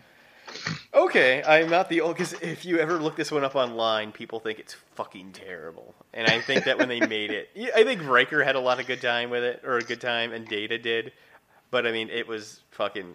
I think a lot of people hate this because it's ridiculous. Yeah. I mean, one thing I do appreciate about all the Star Trek shows is every once in a while, at least once a season or so, they let their hair down and do something silly. You know, and the Next Generation really didn't have the Ferengi to fall on like DS9 did. And even Voyager went and used the Ferengi as a humorous foil for an episode or two.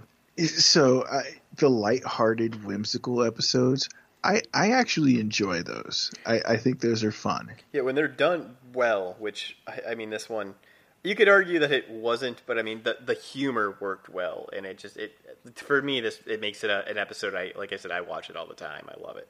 Yeah, the Royale was a good one, for sure. Do you remember Dr. Acula? He is the person who left us our first iTunes review. Uh-huh. He has given us feedback.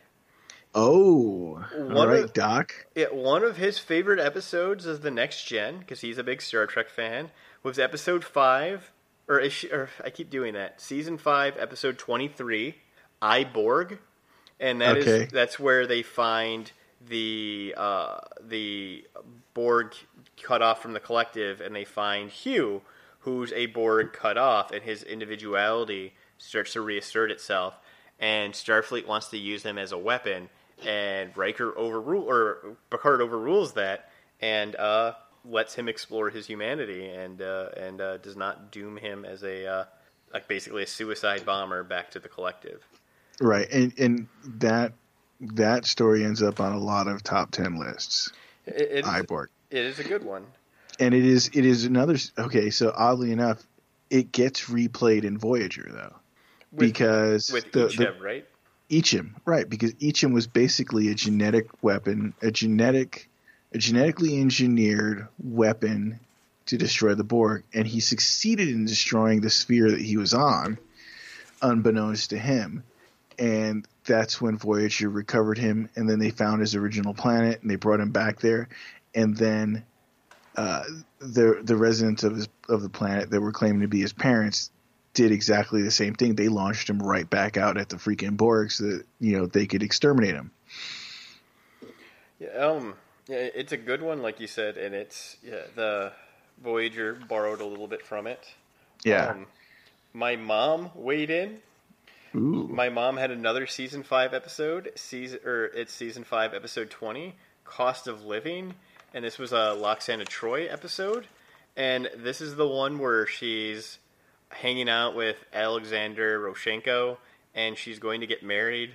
And for my mom, what she loves about this is that Loxana, she's giving up a lot of what she wants to do in this wedding to satisfy her husband-to-be. And there's a scene where, because Betazoids get married naked, where Counselor Troy is mortified. What do you mean you're not going to be naked at your own wedding?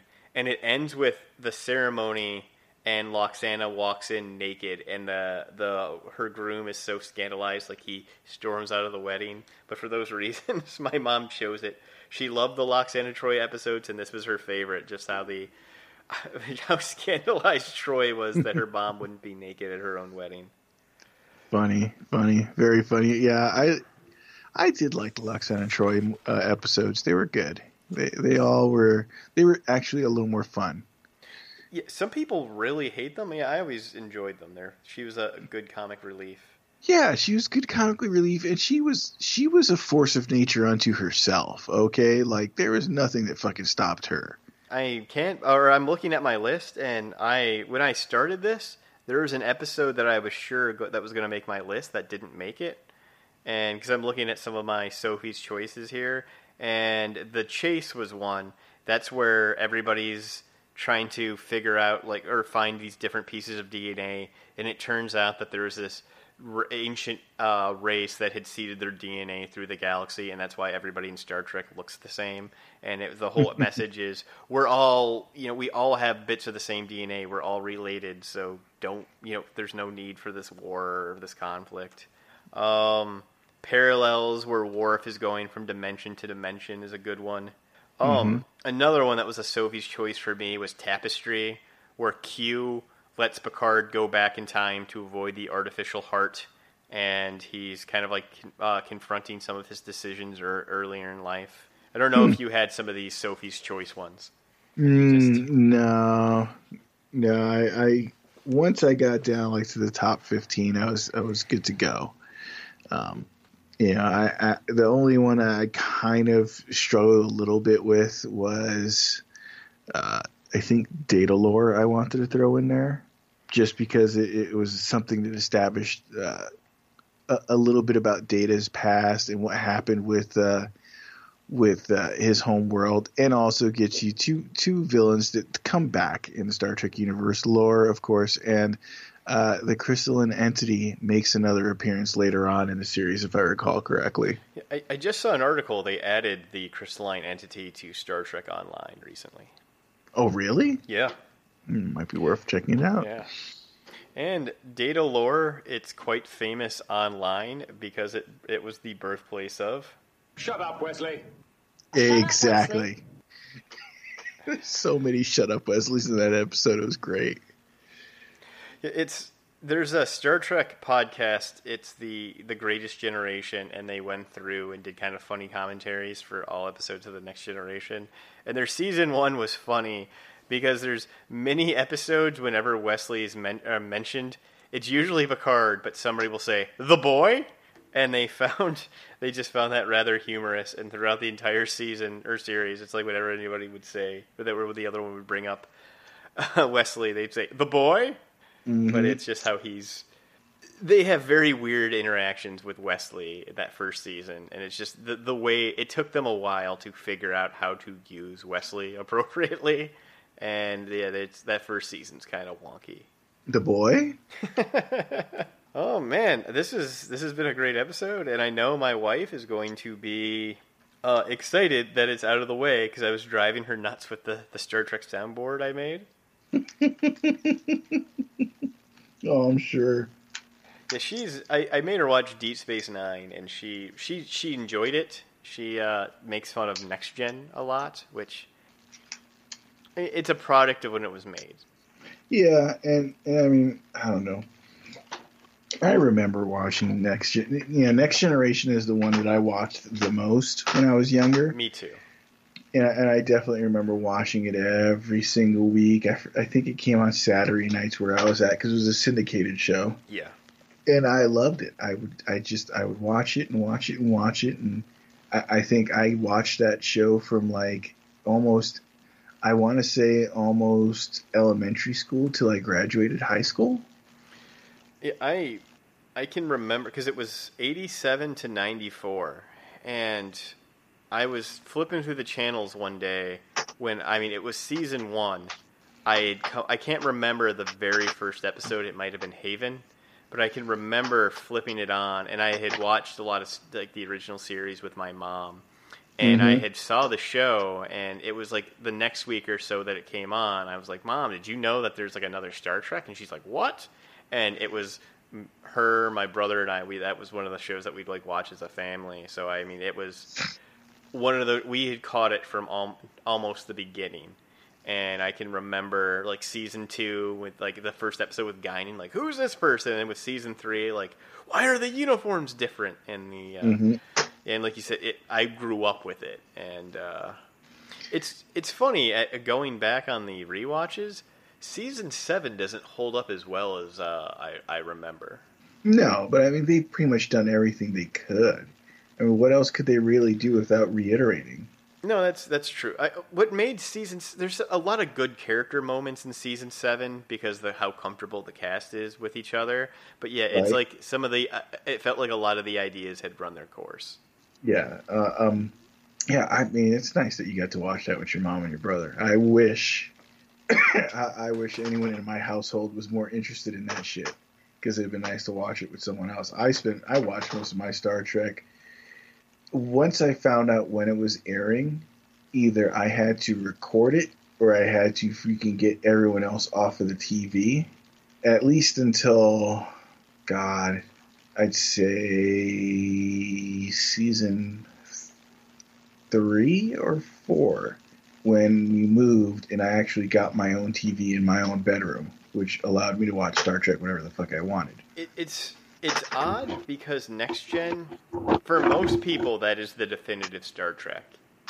But there were, for quite a few seasons, it hadn't reached that level of popularity, and that most people didn't know There were so many Star Trek fans who hadn't watched it or given it a chance that the original series was the only true Star Trek, and it took a while for Next Gen to come into its own with its popularity. But I mean, now for most people, that is like their idea of what Star Trek is. Yeah, and I could see that. Yeah, I just I appreciate how much they stuck with Roddenberry's core ideals of what the Federation and what the Star Trek universe would entail in Next Generation. And watching the whole series from start to finish, it's awesome to sit back and watch it, and like you said, go through each seasons and realize that the gradual changes that they made to the uniforms, to some of the cast. Like in season 1, they didn't know what to do to Worf, like you were saying earlier, and eventually they found a good place for him. Geordi was fucking doing the helmsman's duties. I mean, what the hell was that? The first season is super weird because there's like a new chief engineer every episode. Yeah, I've seen some stuff online that's like tried to explain that. Well, because originally there was no engine room set, and the idea like Roddenberry had was that the ship was so advanced, it was like the engine room ran itself. And he's like, that's why we don't have a chief engineer, and that's why there's no set. It's because the ship is just the most advanced ship in the fleet. You don't need that. And then they realized, like right before shooting started, that really doesn't make any sense. So you can't tell, but they like really like in a short amount of time made that engine room set, which I think is one of the best ones. But then that's why you didn't have a regularly cast chief engineer. And I'm not sure if this is something that the writer said or if I just saw this as a fan theory online, but it was something that kind of made sense of that was that the Enterprise was the most advanced ship in the fleet at that point. It makes sense if with all the new Galaxy class ships that they were building, you might have 4 or 5 chief engineers who are learning on the Enterprise, and then like the Discovery was just built or the Jaeger. So now I've taken my skills learning within this engine crew. I'm ready to take over my own engine room in this new Galaxy class because I've never seen an engine room like this one before. So we're constantly having new engineers coming through and learning. You would have 2 or 3 lieutenant commanders because they'd go off to a different ship with the skills they had learned. Right, yeah, that makes sense. Well, you have the helmsman. You didn't bring him on as one of them, and then you just oh, we got all those new people out of there, so now you can finally be the helmsman. But maybe Starfleet's like, yeah, we know you wanted him in this role. We don't have that, if he wants to hang out for a year until we get done with this training program, then he can do that. I don't know. It's also a TV show, and we have to look at it, I guess, through that lens.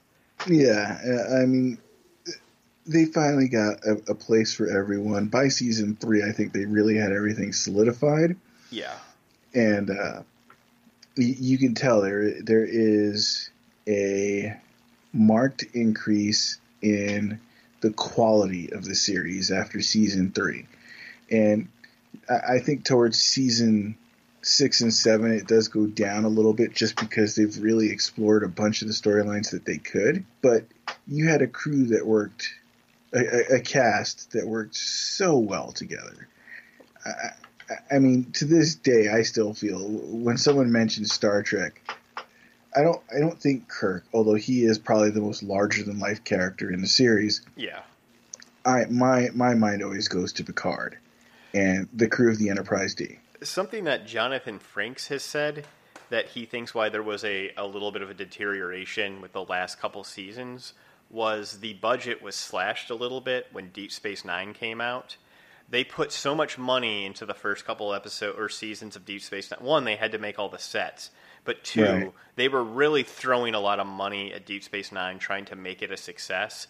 And so Next Gen lost some of the financing that they had.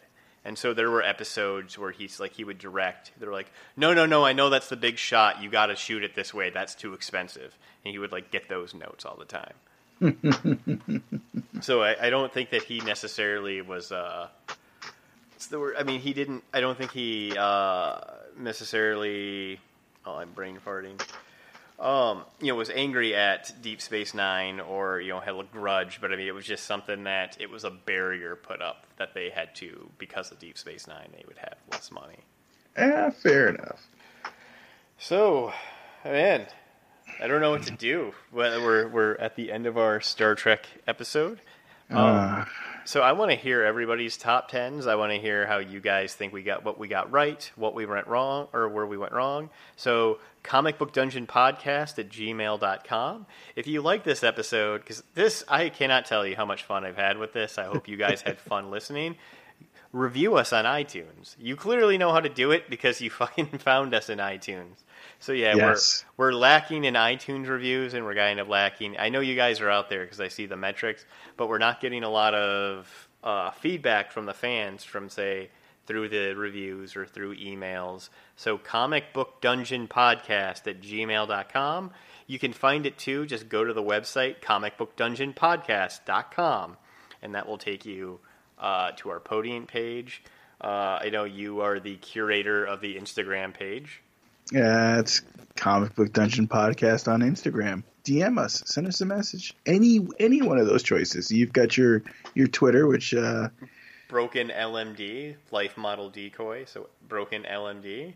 And if you want to talk Star Trek, I never shut up about Star Trek. My wife gets super mad at me. I was just boring her today about why the uniform colors changed from the original season to Next Gen, because she doesn't care. And she reminded me I had told her this before. So I'd love to talk Star Trek with you guys. Yes, definitely. We are definitely a bunch of Trekkies over here. Yeah. Or Trekkers, if you want to be politically correct. I don't really care. But yeah, we love all things sci-fi, and I know Mark and I have definitely gone back and forth about various Star Trek series, ranging from Next Generation to Voyager and anywhere in between, and the original series, and now you're doing Discovery and seeming to have a good time with that. Yeah, trying to figure it out, because it's very unlike Star Trek in a lot of ways. So yeah, I can't wait, because I know eventually down the road you're going to hit Discovery, and we can have some fun conversations. I look forward to maybe getting some fan theories on Discovery, because it doesn't fit very well with established canon. And I am kind of I've been always an Enterprise hater. I've been trying to give it a fair shot, but I don't think Enterprise is very good. So if you have another opinion, again, we want to hear from you guys. If you want us to get back to Killraven, let us know. So right. So we've got, what do we got coming up? I mean, We've only got a couple more issues of Killraven, and then we're going to start on the great Star Trek, the movie comic book Enterprise. Yeah, which I actually have some of those in my long box, or my long boxes, so that will be fun. Because I bought a digital collection of Star Trek comics a few years ago, so that's mostly where those are going to come from, but it's going to be nice to actually have the paper copies of some of these Star Treks. And we're going to have the Marvel run of Godzilla. So if you ever wanted to see Godzilla fight S.H.I.E.L.D., this is your opportunity. Godzilla!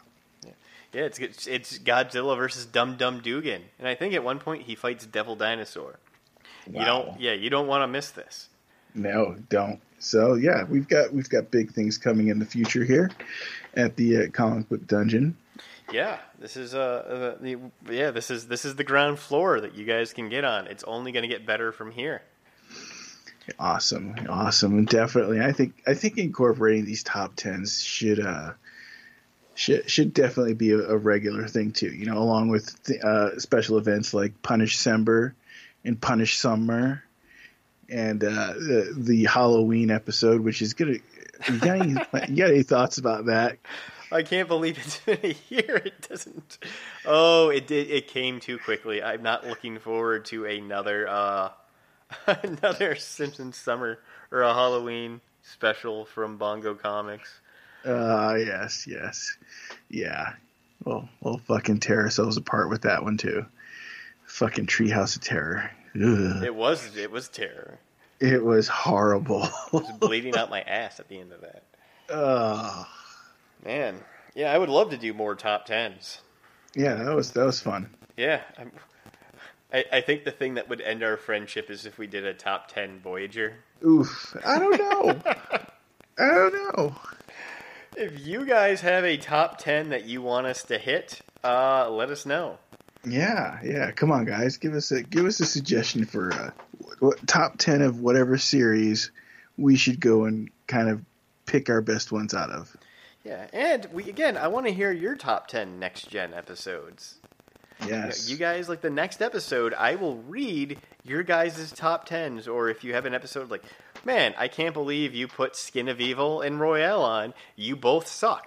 I want to hear it. Awesome. Or if we just get a bunch of emails that are... Shut up, Wesley.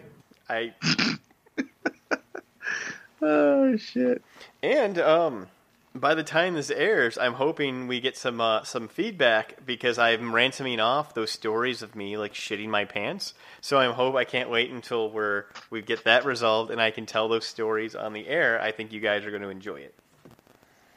Everyone wants to hear a good Mark shitting his pants story. Yeah, it's a good time by all. So I think that does it for this episode. I think you're right. So, Cruz here saying, hey, keep turning those pages. Keep charging those phasers. And I have a special treat to close out the show. It's a little bit longer, but I think it's enjoyable. Captain Picard is going to play us out. Mr. Crusher, set course for Starbase A. Gene, you're adorable. B, you're so beautiful. C, you're a cutie full of charm.